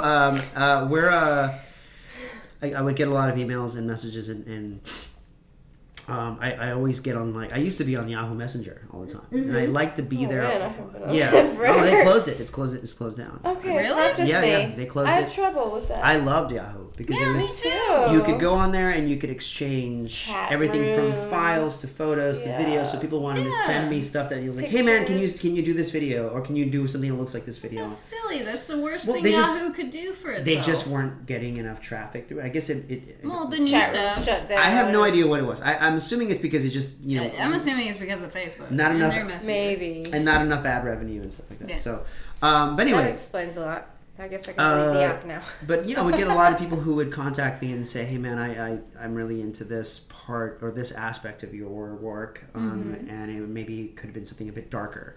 The idea of an older woman belittling a younger woman, or someone wearing this being done this to, and is that weird? Is that strange? Am I, I feel I can talk to you about this, and so. That was one of those things that would happen. I kept the messenger open all the time because even if I was working late at night, I would be like, guys, I'm on my messenger. If you want to just talk about whatever, send me a message. It's something stupid. Yes. Yeah. Just like, Sleeper Kids, send me free photos. I'd be like, hey, block. But I still do. Like, I still have actually, no, I don't. As much as I use Facebook Messenger as much as I can, it's just very cumbersome because it's not a very good platform. It's not. But I get on there as much as I can, Complicated. and I use Telegram sometimes, but Telegram is hard because you have to have someone's phone number, and I'm not ready to put that out there. Yeah. I get you. Yeah, I have a few friends. Because you that can are- have usernames with, well, in the past you can yeah, have you can usernames use it. with Telegram is AOL, great. Yahoo. Telegram is great because I can talk You to see- people and send them all kinds of shit. But I'm glad you can be that supportive of your fans and everything. The thing is, and I used to be that supportive to people too. I used to be that person who people would tell their sexual whatever to, and they're all insecure and like, am I weird? Is this weird? And I'd be the person that goes like, no, everybody's weird. It's okay. Just Everyone's explore got their consensually. thing. You're fine. But then I realized it's a little different for me because. Men have been coming up to tell me about their fetishes since I was in the 5th grade. So it's normal for you. No, it's not. No, that's not normal. No, it was normalized for me. So for Right, people that's what to I just meant, assume normalized. that they can tell me What their school was everything. No, it was the school of life. Everyone just No, I assumed get it. that- Yeah. Everyone, Yeah. I don't know why that was a thing, but I'm pretty sure it's still a thing for young girls now, and it needs to stop. Yeah. But I was kind of trained and conditioned to just listen to that and whatever, and it was like people had conditioned me to be their own personal sex therapist, unpaid, by the way. No, yeah. And it took me Hey, a you while could've made because billions. with friends and everything. Okay, fine, I'll be that supportive person that'll tell you, Right. there's nothing wrong with your sexuality. It all has to do with how you explore it with others. Yeah. As long as it's consensual, everything's fine. Yep. But then I started to realize that a lot of strangers would dump their sexual whatever on me, and I had to be that mean person to say, I don't give a fuck. Yeah. Wait, you're into something? Oh, wait. There went the fucks I had to give. I don't care. After you've been asked like X amount of times. Yes, at some point I had to be like, I don't give a fuck. Like if you want to pay me to act something out, then that's one thing. But Right. you're not paying me for my time. I'm not a therapist. Don't Yeah. tell me these things unless I know you. And you know? also, it's they're treating you. A lot of them treat it as lip service. It's like to jerk off to, yeah. they don't want. Yeah, they have no desire to better themselves. It's more like, hey, it would really help me if you told me what it was like to be in between Maria's thighs. I think that would really help me better as a Yeah. person. I don't care what I can do to help you. Yeah, it's too fucking bad, dude. But no, there are But people. we'll do a clip with her, and you'll see it. I've had guys who will frame their questions in such a way where I know they're not just trying to get. They're lip just service. trying to jerk off, yeah. Yeah, Or, some of these the guys who want that, where they're just like, "Hey, you've wrestled Sapphire, man. What was it like being in her neck scissors?" And I'm like, "It was like it Being in is her in neck scissors. this video we shot. Yeah. Yeah, $14.99, downloadable." And so, wow. but no, Good there's review. literally guys who are just like, "Look, I'm 19 years old. I like watching women be violent with other women, and I was always taught that was women were this." Force of good and force of nurturing, blah blah Yeah, blah. that's some bullshit. And so, but am I twisted? And so when they frame it in that way, you're like, oh, this guy's not trying to just, he actually wants to know if he's okay. And I'll be like, dude, you're fine. You're fine. Yeah. And that's good that they have someone like you to go to. And once upon a time, they would have had me to go to too. But after like the 700th, I'm like, look, Yeah. dude, Pay you me better for be this. paying me. Oh, And it doesn't happen all the time. It's not like every person who contacts me is asking me that. Most people Yeah. just go like, hey, I'm a fan of your work. Keep it up. The same way you would when you meet a celebrity on the street. Be like, hey, man, I'm a big fan of you, Keanu Reeves. Please keep doing John Wick movies or whatever. And be like, all right, right on. And walk away. It's when you walk up next to him and like, so. Here's Can my we talk about Can we it? talk? Yeah. Here's my script. That's when it gets weird. Yeah. And Like, sometimes that does. When you happen. try to insert into their lives or try to insert, like when they try to insert me into their lives or sexualities, Yeah. at this point I'm so lucky that I've reached an age where I've drawn the line, and it's just no. Well, let me No, ask you a it's not couple happening. of questions that we've asked in the past that they tend to get good reactions. By the way, guys, really apologize for how I sound. I've been congested by Yeah, he's ruined everything with literally tree semen. Like, has ruined my week. Like, I cannot believe when I was like 19, I had no Welcome allergies. to spring. All my friends. Plant Yeah, semen, yeah. plant semen everywhere. It's tree cum. It's tree cum. And so my friends, when I was in high school, all had allergies. I didn't. So I would just be like, ha ha! And all those ha-has have come back to bite me. Meanwhile, they've got all their medications. They know exactly what to take. They're breathing beautifully. And I'm like, wake up in the morning, Claritin is hawking nice. up a fucking lung. And Jacqueline's having to wake up like, what the fuck? Stop coughing. Like, I'm just going to find her stuffing socks down my throat one day. Shut up. I don't care if the cops come. Pillow Yeah. smothers. She's got the video going. Yeah, she's like, this is the This best is the custom best ever, one. and I wrote it. So, Heather. did you ever find anything in the world of pro wrestling that became a big part of your life? Like, I didn't experience this before. I really enjoy this. A prime example is I had one girl who told me like I didn't realize that I enjoyed getting lifted and carried around because she was like, that's a huge. It made her feel very submissive. It's like, oh, I have no control over this. Someone can easily just drop me or pick me up, And so I don't know if there was anything in the world of our stuff that made you go like, wow, this is really... Wrestling in general seems to fit me very well. I'm a very physical person, physical contact, and I found that like a lot of people will underestimate me because of my size. I'm very small looking, but I've got a lot of compact muscle and strategic. Now she has carried Mary over twice today. Yeah, and I'm a lot stronger than I look, and I found that I really like the feeling of overpowering someone. You know, if we're in an actual wrestling match, or if we're just wrestling around in bed or whatever. You know, the feeling of playful grappling. and being able to overpower someone else. I mean, that's I saw wrestling once that made me think of you. It was we were at Frolicon a couple years back, and that's been a long time. Well, I mean, we go every year now because it's just so much fun. It's like it's the anti. I miss it. Are you guys going this year? What is it in April? I think so. Yeah. I know we're gonna. I would love to. We're gonna have our. If our I have crew the there. money, I will go. Okay, we're gonna have invite our me crew to the there. parties. Yeah, of course. Always maybe be to the parties. Yeah, we always have our little parties. That I like the little bunny ears there. Well, because there's some of them are very exclusive, some of them are not, some of them are more like open play and stuff like that. And some of them we just meet in the dungeon and we're just like come and check everything out because there's tons. I think you are allowed to do that there. You are, but there's certain rules for it. Yeah, no, I saw. You gotta have the dental dam and the cleanup and the condom. Yeah, exactly. And so they want clean furniture. Damn it. Yeah, they're about to. Yeah. You have like ex-veterans having a meeting there the next day. It's like, you don't want semen all over the floor, if that's okay. So we went to one of the first Frolicons that I'd been to, and there was a friend of ours who was doing a show at the dungeon, so we went down there, we're checking it out, we're like, okay, cool. And then I look over to the right, and there's all these mats on the floor. Yeah. And they're like, my brain was like Sleeper Kid, because I was like, they're wrestling mats. And it was just a crowd of people, and I'm just like, is there going to be like a fucking match? And it was just basically a setup for carnal wrestling, which is basically you get into your shorts, or if you want to get into underwear, if you want to get it. A lot of women were wearing thongs, nothing else. Yeah. Or just underwear. Guys were wearing boxer shorts, nothing else. And then it was just you waited in line, and you would choose an opponent, whether you knew them or not. I wasn't sure. I'm assuming you did or didn't. I think one of the reasons I think was exciting is you may not know your opponent, and then they would get on their hands and knees, and they would crawl around each other and start sniffing each other.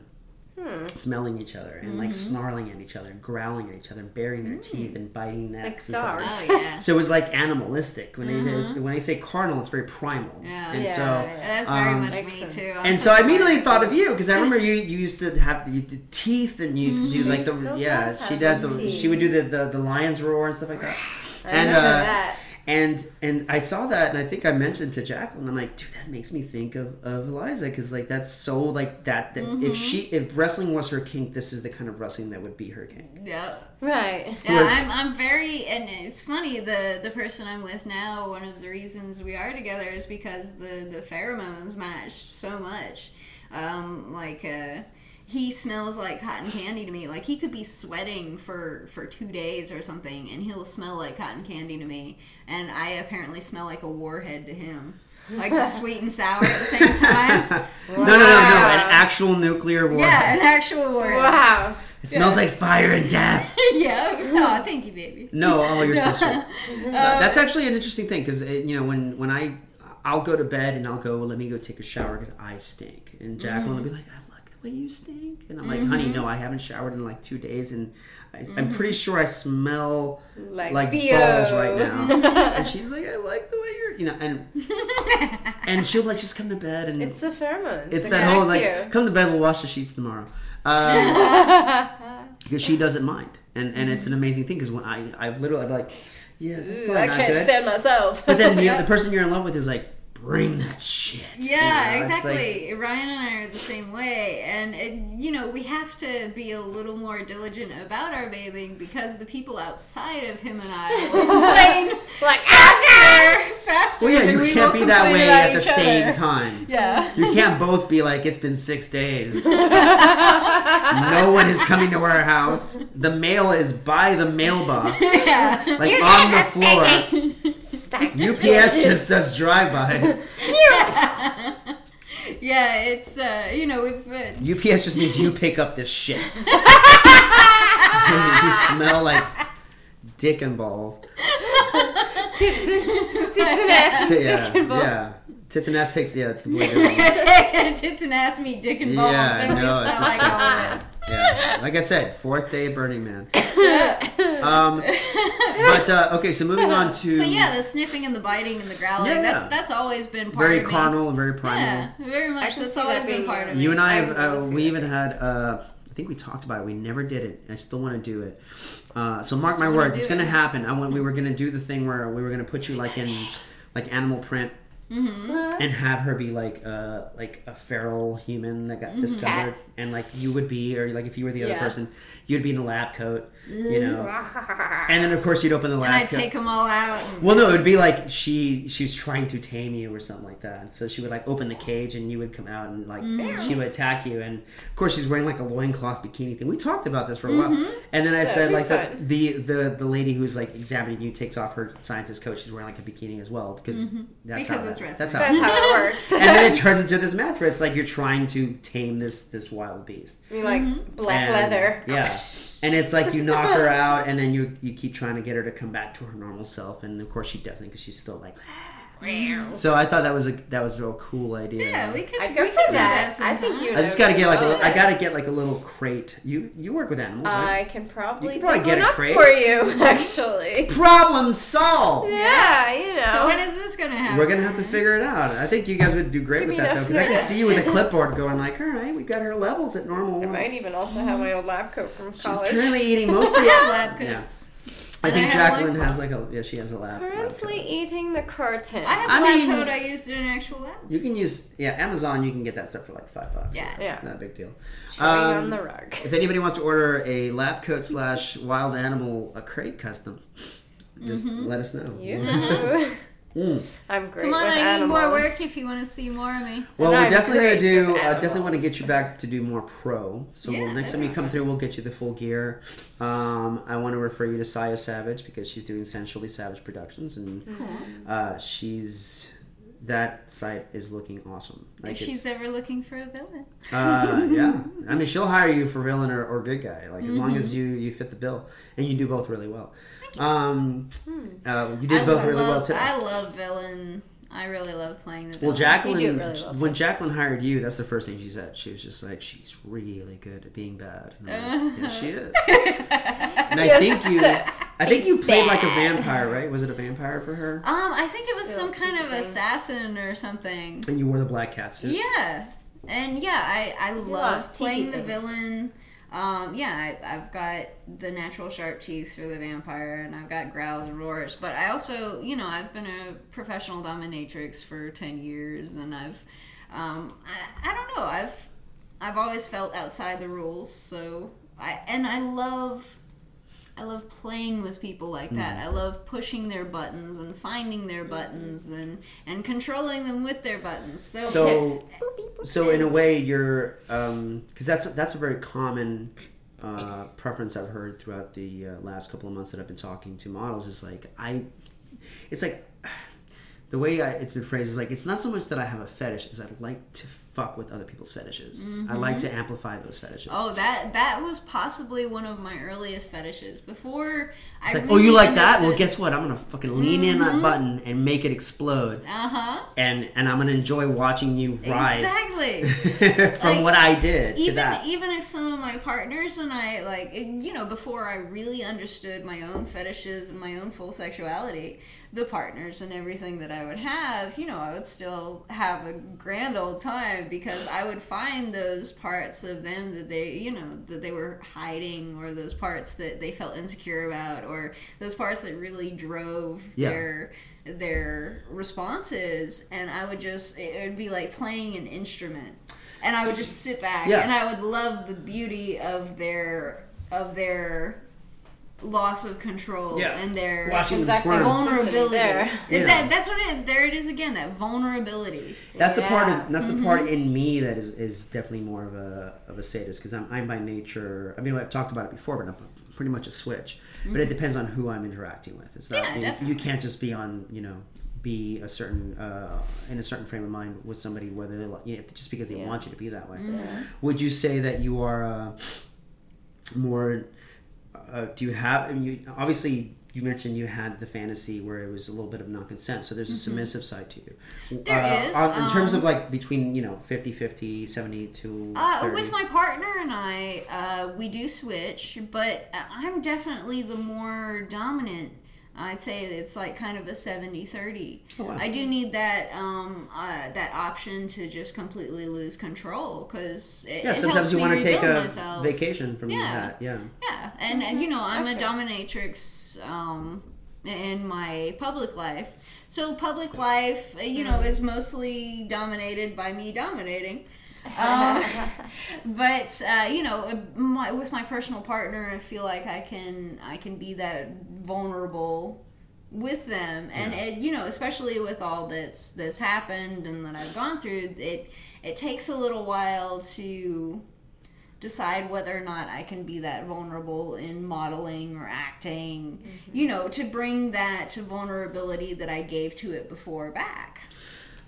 No, I agree. It's a lot like, I was watching a documentary about porn stars and their day-to-day lives, and it was one of those things. It's like when it was porn stars who date other porn stars, and it was just like when I come home, I just want to have missionary style sex, no makeup. I just want to, it's. And you need that break sometimes from what from what you're used to. Yeah. If you're just like, well, if I just spent the last 10 hours basically being a dom, you want to come back to your loved one and lose a little bit of control. That makes total sense. Yeah. There's one last good question I think we have time for. So someone mentioned. Let me rephrase the question because I think. Okay. This is from a Mr. Jamie V. And he mentioned, he said, please don't say my last name. Fetishes, how do they extend to? Okay, so let me rephrase. So everything we talked about before, one of the big things that you're known for is your approach to the sleepy fetish. You're known for your limp play, your eye rolling, your ability to emote the act of being either unconscious or being rendered unconscious, which is a huge thing for not just sleepy fetish, but also for pro wrestling. Because a lot of people don't know that, but like a lot of these girls who do really well in pro wrestling is because they know how to sell moves, and you're really good at selling moves. Whether it's a very I think subtle, you had something to do with that. Yeah. Well, yeah, but it's like whether I can ask you to go really subtle about, okay, this girl's going to nail you with this big move. I just need you to just do a very subtle sell. But then if I ask you to do over the top, you can take it really far. And a lot of people don't have that spectrum. Maria does too. It took you a long time because there was a couple of things we were working on. But once you hit it, you clicked. Got it. Yeah. And you got it. Helped working with Eliza. The first time I worked with, I watched her. I'm like, oh, that's how it's done. The first video you guys did together, it's so different from what happened today because you laughed so much. I giggled the whole time. You giggled the whole time. And it wasn't bad. It wasn't like I wanted to pull my hair out and like stuff it in your mouth. It was... That's a different fetish. That's a different fetish there. No, that wasn't that bad. It wasn't. That's never happened to me actually. Even people who get really giggly, I'm just like, it's okay, get it out of your system, and then we'll do it again. But you laughed a lot. Now, like, I don't think you cracked a single smile today. I was you biting my tongue. Yeah, there was one point like, where I almost had you laughing. What did she? What it was when I was like. Like kind of so falling soft. asleep against her thigh. Yeah. Like I was holding her thigh in a pin, but you it's said something like, about a it's pillow. soft. Yeah. I'm just and I was trying to bite my tongue. I'm like, oh god, we're about to cut because I'm about to break out into laughter. I was at her face, I think. So I don't think we got your face in this. I literally was biting my tongue because I had the tongue stick out. I've worked in comedy so long now. I'm just a smart ass all the That's time. good. I noticed that too. You definitely were picking up on some really good lines that I could not have fed you. But yeah, people ask me all the time, it's like, well, so sometimes you get a low angle where you see the girl's bare feet, and I go, A, because bare feet, and B, because if someone's saying something funny, I make sure the other girl's not like giggling in the back. Yeah. But which I probably would have been. So wait, what was my train of thought there? So in the world, in terms of your approach to sleepy fetish, is that something that you feel came to you like naturally, or is it something that you've worked on really hard to kind of perfect? Because you are known as like, one of the better sleepy actresses out there. That's cool. I think it had a lot to do with with practice. I don't know if it really came naturally or not. And I wouldn't say that I really worked really, really hard on it.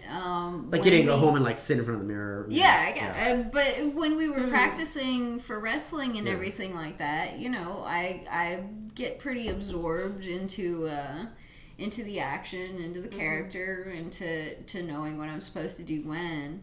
And, you know, the extra time given about, you know, practicing the reactions and everything else. You know, I'm not entirely sure. Well, you take direction really well too. Like we were doing, there's something that I've developed over the time that I've been doing this, which is knowing, depending on who the customer is, knowing what kind of vocal, visual, facial reactions they're going to want to see. Right. You know, in this case, definitely over the top. So it was just like, you have to make this sound, you have to make it. But the thing is, I could say that all day. You guys are so good at taking direction. Yeah. Where I was just like, just do this, make this, and then, you know, action, and you guys would nail it in the first try. And I'm like, great, fucking cut, let's do the next scene. So that's another, you know, testament to your skill. It's not like I make you do it 18,000 times. No. And, you know, it's funny, I almost wonder if this could go right back to the mental health issue, because I do have, it looks like I do have a dissociative disorder. Okay. And, you know, other things like social shortcomings where I actually had to become an actor pretty young. Because the social stuff didn't come naturally for me, the social cues and everything else. Even to this day, like, they can just pass right over my head. So anytime that I'm out and really interacting with people, it is acting. For me, most of the time, it is acting. I have to gather up this huge bit of energy and use that to project this persona that everyone's okay with. Like, I can read facial signals and everything. Right. I can read. You have to be able to interact and respond. I have to be able to. But that takes more energy for me than it does for most others. So acting actually became kind of a big part of me as I grew into adulthood. And I think just the desire for that, to be able to be part of that, I absorb it pretty easily. People's, people direct me to like the appropriate response. I do everything I can to absorb it into it's to the point where it looks natural. That's good. But you know, when I have conversations and interact with people, it's got to look natural. And I actually do a lot of work without even meaning to in that direction. Well, it's that reminds me of God, where was it I was seeing, like, I don't know, maybe I was watching Firefly or something, and it was that idea the idea of the true self. Like, you know, when are you most honest as to, you know, to when who you're not you around are, anyone and it's else. when you're not around anybody else. And every single human interaction leads to some sort of performance, whether it's a small one. You know, I mean, with the person that you love, I think it diminishes. It's a smaller one, yeah. It's a smaller one, but like when you're you're still acting for them. There's still very micro. Bits of acting. Yeah, because you wanna make sure the other person's happy. You wanna be on the You same don't really page want to be yourself 100%. You don't want to be this, because human beings at their very core, you know, we're walking ids. So it's just like, I'm gonna fart and I'm gonna eat something and I'm gonna fart some more. And that's pretty much what it's like. And I'm not gonna bathe, because bathing's for pussies. And so. Little things like that. You gotta do things to please other people. It's like, I should probably bathe for my wife. That's great. But then she's like, no. But I love your stank. She's like, bring your stank. That's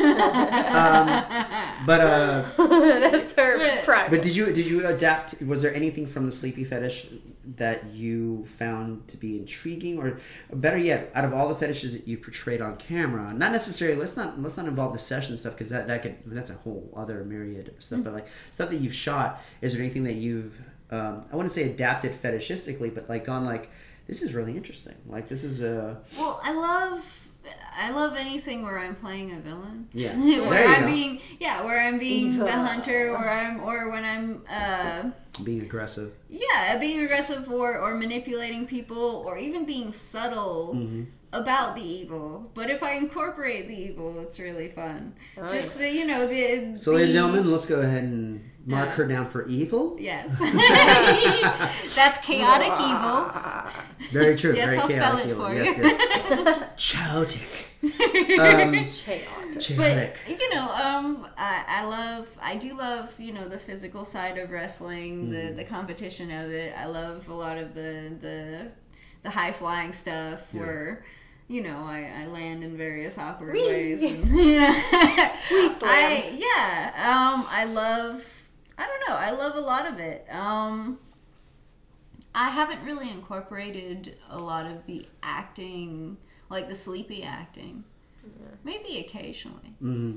But it's fun. Do you count exhaustion as sleepy, or is that more? I guess that's kind of sleepy. Yeah. Well, that's something.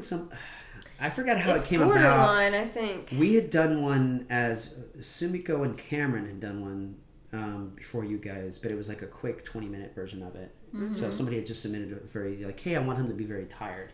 They didn't even use the word exhaustion. It was just like, it was just very two tired wrestlers in the middle of a fight. Mm-hmm. And I was like, there's something interesting about this. So the guy who wrote Your Custom, different guy, but same kind of idea. And I'm like, I get it. Like, it's the heavy breathing, the moaning, the groaning, the slow touching, like the more sensual side without it being sensual. Exactly. It takes more time. You're not going through quick moves. Yeah. You can enjoy it more. You're very slowly touching and manipulating another person.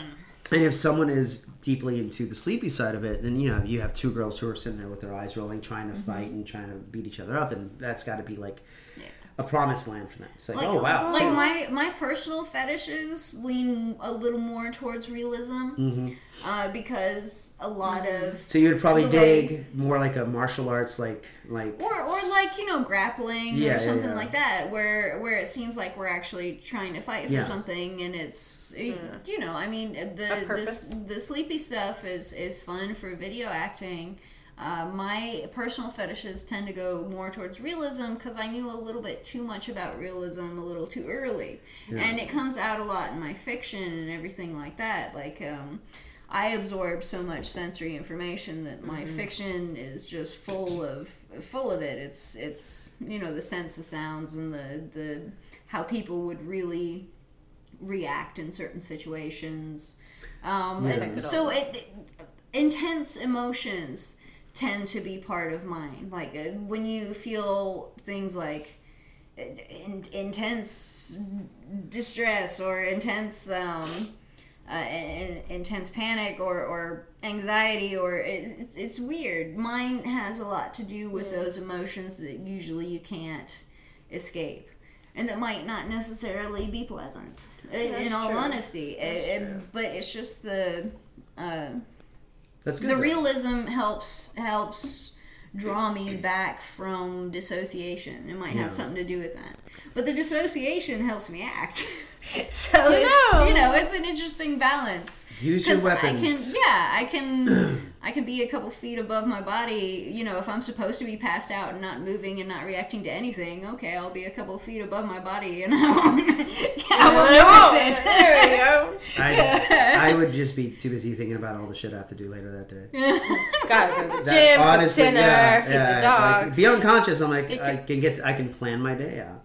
That's just how it is. If I could do that, I might not need medication. No, it'd be great. I mean, it's like meditation. It's like close your eyes. Someone's doing stuff to you, whatever. So, I gotta be acting now. Oh, fuck, that's right. I gotta pick up my prescription at 6. That kind of thing. Yeah. Okay, so we can start wrapping it up. I feel like we can definitely do a second podcast at some point because there's a lot of other things I want to touch on, but we don't want to make people turn into corpses. As you're listening to this stuff, we've gotten like some people going like, man, your podcast, I love it, but they're so fucking long. And I'm like, but I never know when the next one's gonna come because we have another 3 hours. That's the thing, we don't. I'm like, there's a pause button for a reason, but there's also the idea of like, I don't, sometimes we don't have a model visit or I don't have access to someone to interview for like months, so I'm just like, well, let's give somebody a good chunk that they can listen to. My favorite is there's a guy I know who will just take long plane rides because he's a businessman and he just listens to our podcasts and he'll say these great like 5-paragraph emails going like, it sounds like this. Yeah, I've met the guy, and he's got a really amazing voice. He's like almost sounds like a sportscaster. He's just like, I really enjoy that last one, you know. And he's a sleepy fetishist. He's like, I'm a great admirer of, you know. And then he would just Very these formal. dissertations. So I love feedback. Like if that might be my non-sexual fetish, I think is getting feedback from my work. Yeah. When same someone for writes me yeah. a review for one of my clips, I'm just like wrapped with attention. Yeah, Tell me how when someone tells me about one of my stories or something, or how they felt or thought about it, Yeah. I can't. I will like go back and read that review over a few times. I will you be in know? the middle of a funeral speech. Hold on one second. Oh, I really love the clip. This is good She news. really liked it. Okay, that's great. Anyway, Uncle Frank was a great man. I'm just introducing Eliza as the next speaker. This is gonna go well. So we're gonna, like I said, there is much more that we could speak of, but I think I'm gonna split it up to a later time where we can compartmentalize certain I would topics. love to do this another time. Yeah, and I could I'm even all for have that you too. being one of my co-hosts in future. Yeah, You know, that if you would end be up cool. wrestling somebody that we haven't interviewed yet, then we can do we do that all the time, and I think it's great. We great. had Sin Sage do one with Jacqueline where they were co-hosting with me and Andrea Rosa, who is just one of the best models you'll ever work with. And I think that's the most listened to clip we've done so far because it was just really good interaction. And I think there's I don't know, people were smoking a lot of weed. Anyway. That's possible. Though. That makes some podcasts really interesting sometimes. Yes, sometimes. Luckily we have... I think I once did a podcast. I almost started a podcast. I only really did one episode, but it was called Smoke Signal. Ooh. And It was not about Native American culture? no, Okay. it wasn't. It wasn't about alternative puff, forms of pass. communication? Well, yeah, it was about peace pipe. Oh, okay. You know, Puff, peace puff, pipe pass, kind of pass. thing. Sending a raven. Made of smoke. So, quick fire questions here before we end up where we're going to end up. What is your favorite shoot you've ever done? Oh wow, that's a little difficult because there are a lot of really fun ones. Okay, one of them would probably be that first Vampirist video that I did with Lady Victoria. Oh. She was a trip. Yeah. She would really ham it I up. love her. And wow. Vicky, if you're listening to this, I love you. Yeah, and the red marks on my chest from the chest slaps and everything. I think it was my first time working with a real wrestler, you know, not just a model who wrestles. And she'll but tell you, like- she would tell you, she'd be like, so I'm going to hit you Yeah, it really in yeah. the chest. My Yeah. hand's going to look like this. It's gonna It's gonna connect. feel like this. You're going to hear it, and you're going to get a mark. Feel it later. Yeah. And of course, Eliza's kind of crazy, Like, so she okay. just goes like, all right. Yeah. And then she gives her that first chop, and I'm like, oh. You can see it on my face. I'm like, wow. And I was literally like, I was filming, and I'm like, well, there goes that model. Like, we're going to cut, and she's like, I don't even have a bag, but I'm going to grab one and walk out of this. Yeah. Yeah, I know. But, okay, so... No, I stick around for more punishment. So what's... And then She there's likes it. like there was training with fantasy when Yes. we did the ring stuff and all that. I never really got fully into the ring stuff. I would actually like to get more into it. so would I. Yeah, I would, and that would be a lot of fun. Did you hear what happened with my last ring? Uh-oh, So what? there's a ring that we used one day, shot in it, fucking fantastic. Dark Yeah. colors, bright lights in the middle. I made it lighting wise so it looked like a noir film. It was beautiful. Nice. Oh, 4 minutes down the street. Like, get in our car, 4 minutes down the street. awesome. And then the guy calls me and says that the building is being sold. So now he has to move the ring, and he's not sure if he's going to reassemble it. And he was very apologetic, and he was very nice about it. No. And I was just like, man, for one shining moment, I had a ring 4 minutes down the street. And he was charging me Believe very it or recent. not, my boyfriend Ryan actually was talking to me about because we have this big place now in this big backyard. And he's like, we should get a ring and do some like really ridiculous stuff. And I'm like, really?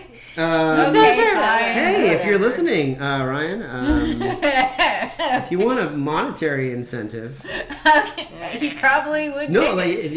if you built a shed in your yard, I would buy a ring and put it in there and rent it from you. Oh, we have a 2-car garage with a pretty. Well, we've got a lot of space, and we've got this huge backyard and everything. We could probably put like a little, a little building up with a ring in it.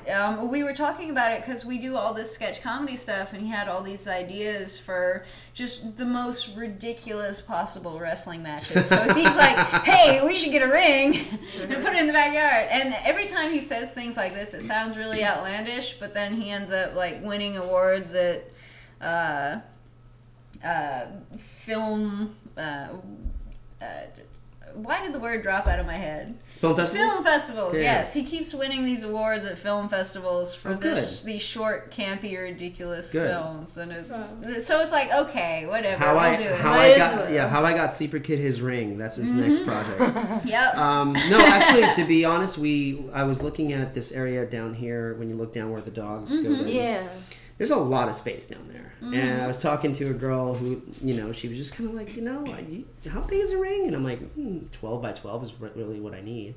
And she's like, you have that space. And I'm like, no, I don't. And I'm looking down there and I'm Yeah, like, you totally do. oh my fucking God, I do. And she's like, all you gotta do is just get someone to flatten the land, build a shed, build the ring, and then that back door that goes usually out to where the dogs use the bathroom The Luke Park. goes into a shed that has a ring in it. And I was just like, bing! Where the dogs use the bathroom. Well, no, because I said, what about the dogs? And she said, you still have this much space, this much space, this much space. They walk around it, they go and you scoop it up and perfect. And, obviously you can walk them.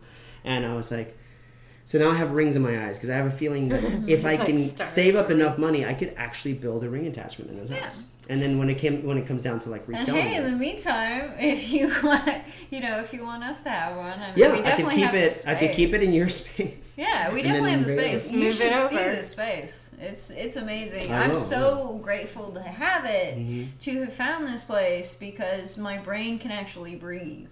I've got a lot of complex stuff going on there, and like just a couple of days of like I splash art all over the walls, and there's tapestries, and there's just. And it has to, I have to have that because I've never had a space where my mind could flourish. I always had to use other people's spaces or cram myself into Having these your tiny own whatever. having your own space is magical. Yeah, it's like you become even more of a fully formed person when that happens, because you have the room to do the things and to make the mistakes. Privacy. Privacy is a huge thing for me. Like, I like the fact that I can go to my yard and, I mean, not TMI, but you can walk around in your underwear back there. I can walk around in my shorts. I can walk around naked if I want because everything's privatized. Like everything, high fences, high trees. Most of the time, 9 to 5, everyone's at work. There's no one around. We can shoot back there and do machine gun fights, and then no one ever reports anything because it's like, Nobody's home. I pretty much just told everybody in the world that it's easy to murder me in my house.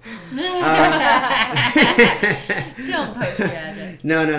I mean, if you come to my house looking to murder me, it's going to be a tough climb, man. You're going to have to dodge a lot of shit. But anyway, so moving on to the next question. So, Murder. best time that you had shooting something. What's one of the shittiest times you've had, like when you're shooting something? Doesn't necessarily have to be a Sleeper Kid shoot.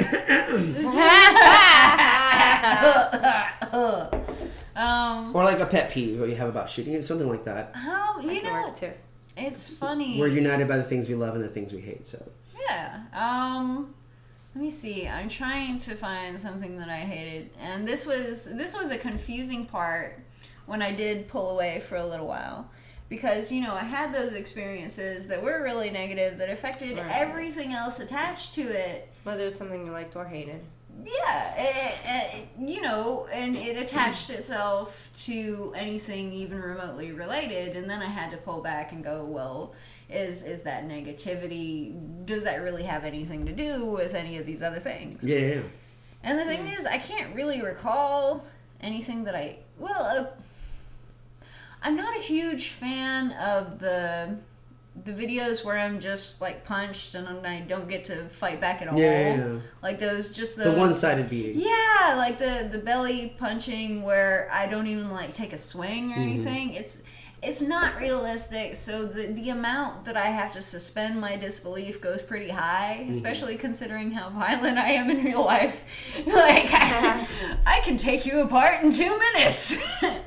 But It's I'm just interesting going how to that- stand here and let you punch me. It's interesting how that works because there's but I'm sure you're the kind of professional where I'd be like, hey, I have a video where you are getting beat up for 20 minutes, and you're like, yeah, I'll do it. I might not enjoy. It's not going to be my favorite video I've ever shot, but it's like, all right, whatever, I'll do it. Whereas I've met one girl, only one in my entire life, who was just like, I won't do any videos where I lose. And I'm just like, really? Because you realize it was a girl who was like baby faced, total like, looked like the kind of girl who would lose in a match. She was the face. She was a girl who would walk in and there would be the Undertaker ready to beat her up, tombstone her. And I was like, oh, well, you're going to visit very soon, and we have like 10 customs, and you lose in all of them, And it took a lot of kind of talking through it and explaining how the fetish worked, because it's like you're not here as a dom, you're here as an actress, and you're portraying these roles that people want you to portray. The character, right. And I'm okay with losing. Yeah. It's a fight. Realistically, one of you is going to, and it's not always going to be the same one, and all this other stuff. Right. I have no problem with losing. It's when I'm asked to be a punching bag that just stands there and deals Takes with the it. whole punch. And now if it's like an exhaustion match or something where clearly, we go both back already and taken forth. a beating, or we do a little back and forth. But if I'm literally just being asked there to stand there with like my hands against the wall and just be punched for like an hour and not do anything about it, and I don't think I would. I'm not sure I would even. we've done one like that. Where it was just like it nothing- annoyed me so much. Oh wait, yeah. Yeah, you were in a Abby. business suit. Yeah. Yeah. Sorry if God, that one if you annoyed ordered me. that custom. Yeah, I'm sorry if you're the one who Because the ordered guy's that really, custom. It's just, guy's so nice. He was Yeah, so I'm sure nice. he is. And he loved but I understand. Like you wanted a little more action. Yeah, I like the action. I'm in the acting for cool. it, and it also Interesting. It also kind of reminded me of a few situations in my actual life. So it had that little kind of trigger moment in the back of my mind. Like, Yeah, so it took a lot of holding back. Well, I So like to things think where that I have to hold back instead of Yeah. express my full self, because I can express my full self as a jobber or a heel or a dom Right. or whatever. I can still express and emote and act and be involved. The things where I have to do less of that, where I have to be less of what I would actually be, whether it be winning or losing, then And it's a little more what? difficult. That is, and it is. I hate to say it, but that's where the acting comes in. That's where you have to be like, okay, you know what? I'm gonna be out of myself, and it's like I imagine it's. Yeah, but with a dissociative disorder, there's only so much No, out no. of yourself you want to be. That's true. That's Before true. you become like. And that's the kind thing. of- That's the thing. If I get a custom for you, and I see that it leans towards that, I can easily call you and be like, hey, Yeah, we can discuss let it. me and read this see to what you, and works yeah. and you can be like, oh, well, maybe I can add this and that, and that's fine too. Yeah, But just because I think of it in terms may of not- like an actor who is being asked to play something Yeah. hideous. Who Yeah, that they've has- got to live with that for their whole lives. Because when you, at least when you're someone whose mind works like me, you don't live something once. You live it over and over and over and over in its full detail. That's why I write in as much detail as I do. That's why sometimes it's difficult for me to go out in the world. I take in a lot, and I relive it a lot. And I know a lot about a person sitting next to me without them having to open their mouths, because I've already got I observe a lot, and so I take in so much and I relive it so many times that I have to ask myself, what am I okay with reliving a million times after I've done it? Yeah. And sometimes, I do have to displease people or disappoint them and say, well, I'm sorry, this might not make the list. And that's not anything personal to them.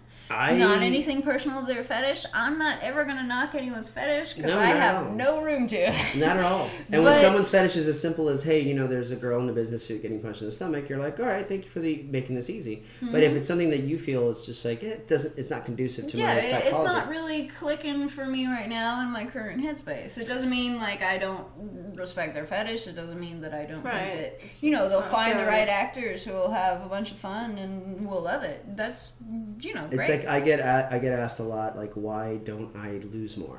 And if I have to be 100% honest, 90% of the reason is because it just doesn't sell very well for us. Like, it just the resale value is not there. But there's a 10%. There's that small 10% where I'm just like, I kind of like to be in a more dominant position during wrestling matches because I feel like it's safer. I feel like if it's somebody who's putting me in moves and someone decides that they really want to crank on something, which has happened before, you know, and there's a girl who does sessions, so she's used to guys who like to get beat up, and she starts wailing on me and hits me the wrong way in the solar plexus. I mean, that could hurt, you know, like hurt permanently. And so I always get a little apprehensive, and I'm just like, you know what, let me be in control. Let me be the person who puts you, you know, picks you up, puts you down, and I know that I'm doing it safely. I know that when I drop you for a pile driver, you're not going to feel a thing. But if there's a girl who decides to get fucking fancy and pick me up for something and drop me the wrong way, that's my ass. And so I understand there's a lot of your persona that goes into what you will and will not do. So I totally get it. But I'm open to discussion. You know, there's always there's a people who are like, can you do a quick 5-minute clip where you're getting triangle choked by Sumiko? I'm like, that's easy. You know, like, yeah, we did that, and I haven't sold it because then I have a feeling it's not going to sell, but I'll put it up one day.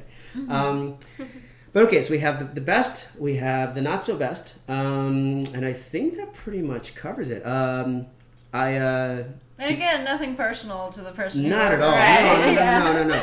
And it's not just because his fetish doesn't merge with what. A lot of it has to do with my head. And Maria did a custom for him as well, actually. Which one was that? You were wearing a military suit. Yeah, was it the airline? Yeah. Yeah. Was it airline? Or that military? I think it was Air Force? airline. Oh, okay. Like I was a stewardess. Yeah. I actually like these that peanuts on warm. Belly punch, belly punch, belly punch. And then I was stripped down to like a different suit or something. You were in a bikini, underneath and then I had to put it back on or something like that. Or yeah, I do remember that. Yes, and it was just lots of big belly punches. Oh, okay. That's what that reminded me of. But it's funny because like for somebody else who likes to be domed, like they might find that to be a fantastic. That would be club. the fantastic. They'd be like, I just get to do this and just get hit and you know. But someone who probably around the same time had just gone through like an assault they didn't even remember. Hitting bad timing, man. Sorry. No, bad timing. Just didn't work out. I get it. Yeah. All right, I'm not leaving it at assault. Okay.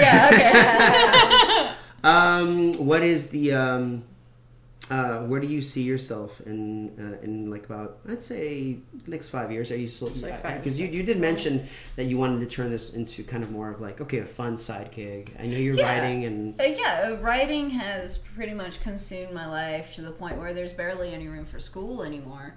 I think a big part of my brain has gone, okay, you can make money doing whatever, and you clearly have wanted to do this. That was my ring, sorry. Oh. Yeah, you clearly wanted... There's a new animal in the house.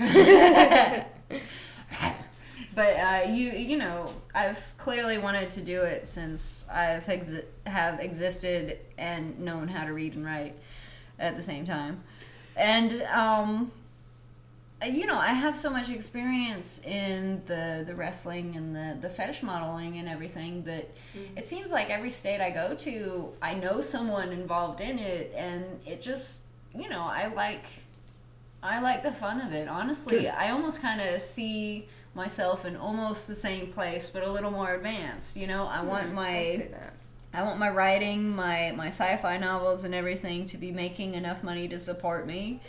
But I also want to, you know, do some fun stuff on the side I live to have something to write about. Good. I've kind of discovered that about myself. I live and I have all these adventures. I dig up dinosaurs in the Dakotas. You know. You have tales to tell. Yeah, exactly. I live to have these interesting things to tell all these stories about. Well, then let's close out that way. Can you give us a little bit of a plug in terms of where we can find your work, or is there anything? Well, I'm not advertising my first sci-fi a lot. Damn it. Yeah, because it is an erotic sci-fi. It does go... When is it not erotic? Well, sometimes it's not. Well, and sometimes it doesn't focus on... I jerk it to Empire Strikes Back at least like 3 times a day.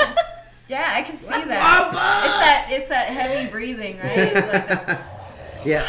Can't tell who that is right now. Do you have anything that you have planned coming out that people can check out, like eventually? Well, I have this I have this series. It's an erotic sci-fi series called. When are they not? No, I'm kidding. Occasionally they're not. It's called ACE. The first one is called The Unnamed. This next one that's coming out in July is called The Unknown. Cool. I go by a pen name only for the erotic stuff because a lot of my stuff is kind of messed up right now. This first novel, it was the first thing that just came screaming out of me in its completion. Like, I tried to work on other things instead, and it was not happening. Yeah. So Like it had to go. Yeah, it had to go. So, but I'm going to start advertising them more when they're not so much obviously a product of mental illness. Some of the best work I've ever read have been products. Oh. This is not one of them. Okay. Well, fair enough. But I I've feel got like a lot of- one of my favorite movies of all time is Fear and Loathing in Las Vegas, and that is definitely the product. That's funny. Someone actually compared me to that author not long ago. There you go. That's Wow. that's a good way to start. Yeah, but it was mostly because, there's a certain level of writers who are just so mentally ill that you don't know what they're going to do to their heads But here's the thing: to get out of reality. It's not the energy as much as how you. Not embrace it, but capture it and Yeah, he leash shot it. himself in the head. He did. And Yeah. there's a reason. Well, he It's also shot because- himself in the head because he in his own words I think it was something like I've done everything. Everything's boring now. I've done what I came to do. I've done everything that I've wanted to do. And once again, he was unstable. Yeah. And I But wish just he. like a lot of really great authors, and a yeah. lot of really great authors specifically Hemingway target and their stuff like that, yeah. minds, And- and like Poe, who drank himself to death. Right. Yeah. And I'm kind of. My writing is so all-consuming that I can literally walk around with 90% of my brain in a fiction tunnel. I'm completely in another world and trying to focus on this one. Well, you're not allowed to shoot yourself with a shotgun. All right, fine. He didn't Or shoot drink himself. yourself to death Actually, I either. think he used a hand. He used I won't drink myself to death No. either. Or hang I guess. yourself. he used the handgun. Or stick my head in the oven. Sorry, don't email me on that one. I think he used the handgun. I'll get emails going like, no, it wasn't a shotgun, dude. Whatever. Weapon of But anyway, choice. so It's difficult to deal with that kind of brain where you absorb so very much can't and have imagine. to, literally, I have to write Yeah. thousands of words per day, or I would not be able to have this conversation with you.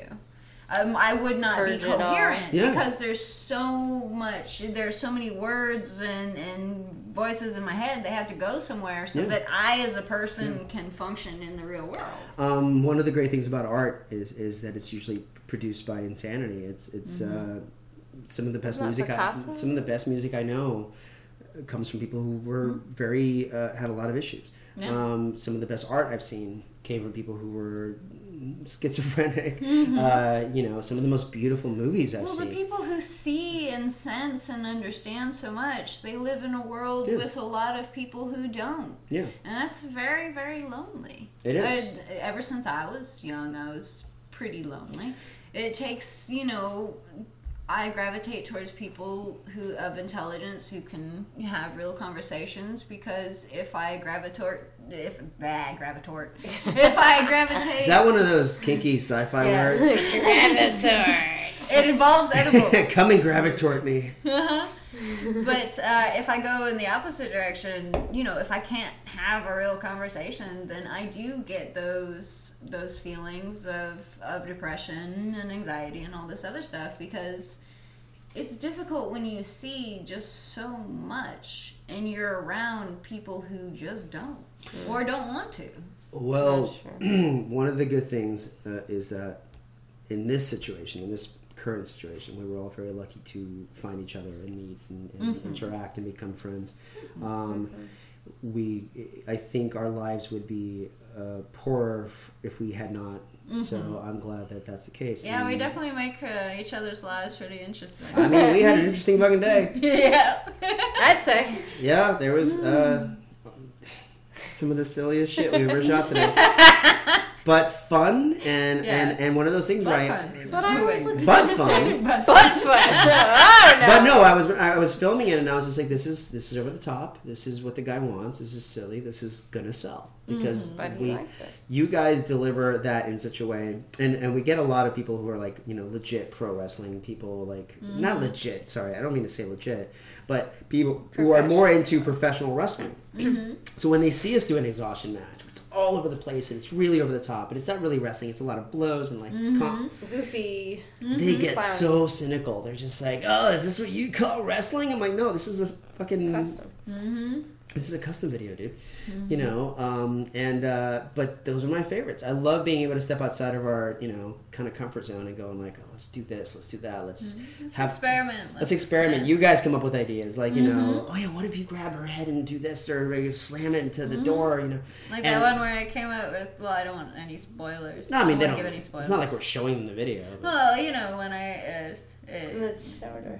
punch yourself. Oh, yeah. Punch yourself in I the got you to face. punch yourself. Because I was woozy and I went a 1 and a 2 and a oops, that wasn't supposed We to happen. did one where it was Jacqueline was shooting for her company, and it was something like, I think Sumiko took a face sit from Lucy Purr. This is for Velvet's Fantasies. It's called Super Ninja Showdown, I think. It just came out. Fucking amazing video. And like Sumiko she took a serum, so she keeps waking up very quickly, and kind of like you did today with the conchs. But so she gets face set by Lucy Purr, and she falls asleep, and then she wakes up again, and Lucy's still kind of hovering her butt over her face, and like Sayo had this idea, or maybe it was Jacqueline who had the idea. It's like when she wakes up, punch her in the stomach, so when she pops her head up, her goes right into Lucy's butt, and she knocks herself out with Lucy's ass. So it was this great shot of like, bonk, and she's out, and Lucy did this great reaction where she grabs her butt. She's like, ow, why did you do that? You know, it was the cutest thing. It was like something out of an anime. But it's little moments like that where I'm just like, that's adorable. And then that translates to when you guys are doing a pro match and you pull off a killer, like, fucking submission move. It's the same thing. It's like that feeling of like you're geeking out over your own work. Yeah. And I'm sure you get that a lot when you're writing. So eventually Eliza will publish something that she will tell the world about. In the meantime, it's I'm working on memoirs. I've actually written journals my whole life. I have like dozens of journals just sitting around that have to be something one day. And my poetry, anyone is welcome to check out my poetry. A lot of it is... Is there a website? Well, some of it was recently published on a website called Page and Spine. Okay. And they paid me about $7 per poem because the poems are really tiny. Oh. You know? But hey, getting paid, writing and getting paid for it, that counts as being a real writer. I would write a poem called $7. Yeah. Like, this is going to pay for my next small meal at the Waffle House. McDonald's. Oh, I have to show you some of the ridiculous stuff that Ryan and I get up to in the middle of the night. Please do. Send it to me. There's this, we just made this, it's literally an opera song called Wafflehusen. Nice. It's like, do you want to go to the Wafflehusen? And we recorded it over and over again so that we got so many of our voices synced up. You know, he and I sang over and over again a few times. Overlap on and each our other. voices synced up to the point where it does crescendo and just all this other stuff. It sounds like an actual opera, but it's so freaking ridiculous. Send me a link. Yeah, he's still got to put it up, but yeah, it's so ridiculous. But at the same time, we harmonized like it was an actual, opera song at the end, and it was all, it was just so fancy. Well, shit. On that note, I don't think we have anywhere else left to go. We are not officially sponsored by the Waffle House. By the Wafflehusen. I said the Wafflehusen. I didn't say anything that can get me sued. But anyway, so thank you so much to Eliza and to Maria for being with us tonight. We had an amazing shoot. And thank you, listeners. And Thank you. I think we touched on a lot of amazing topics. Yeah. There's a lot. We're very multifaceted when it comes to the kind of people that work in this business, and we're all human, man, and we all got brains and stuff. So we look forward to seeing you guys for the next podcast. I think we're going to be. I mentioned it in the last one, but we're going to be having Misty Lovelace, Sky Blue, Nicole O-Ring, Sin Sage popping through.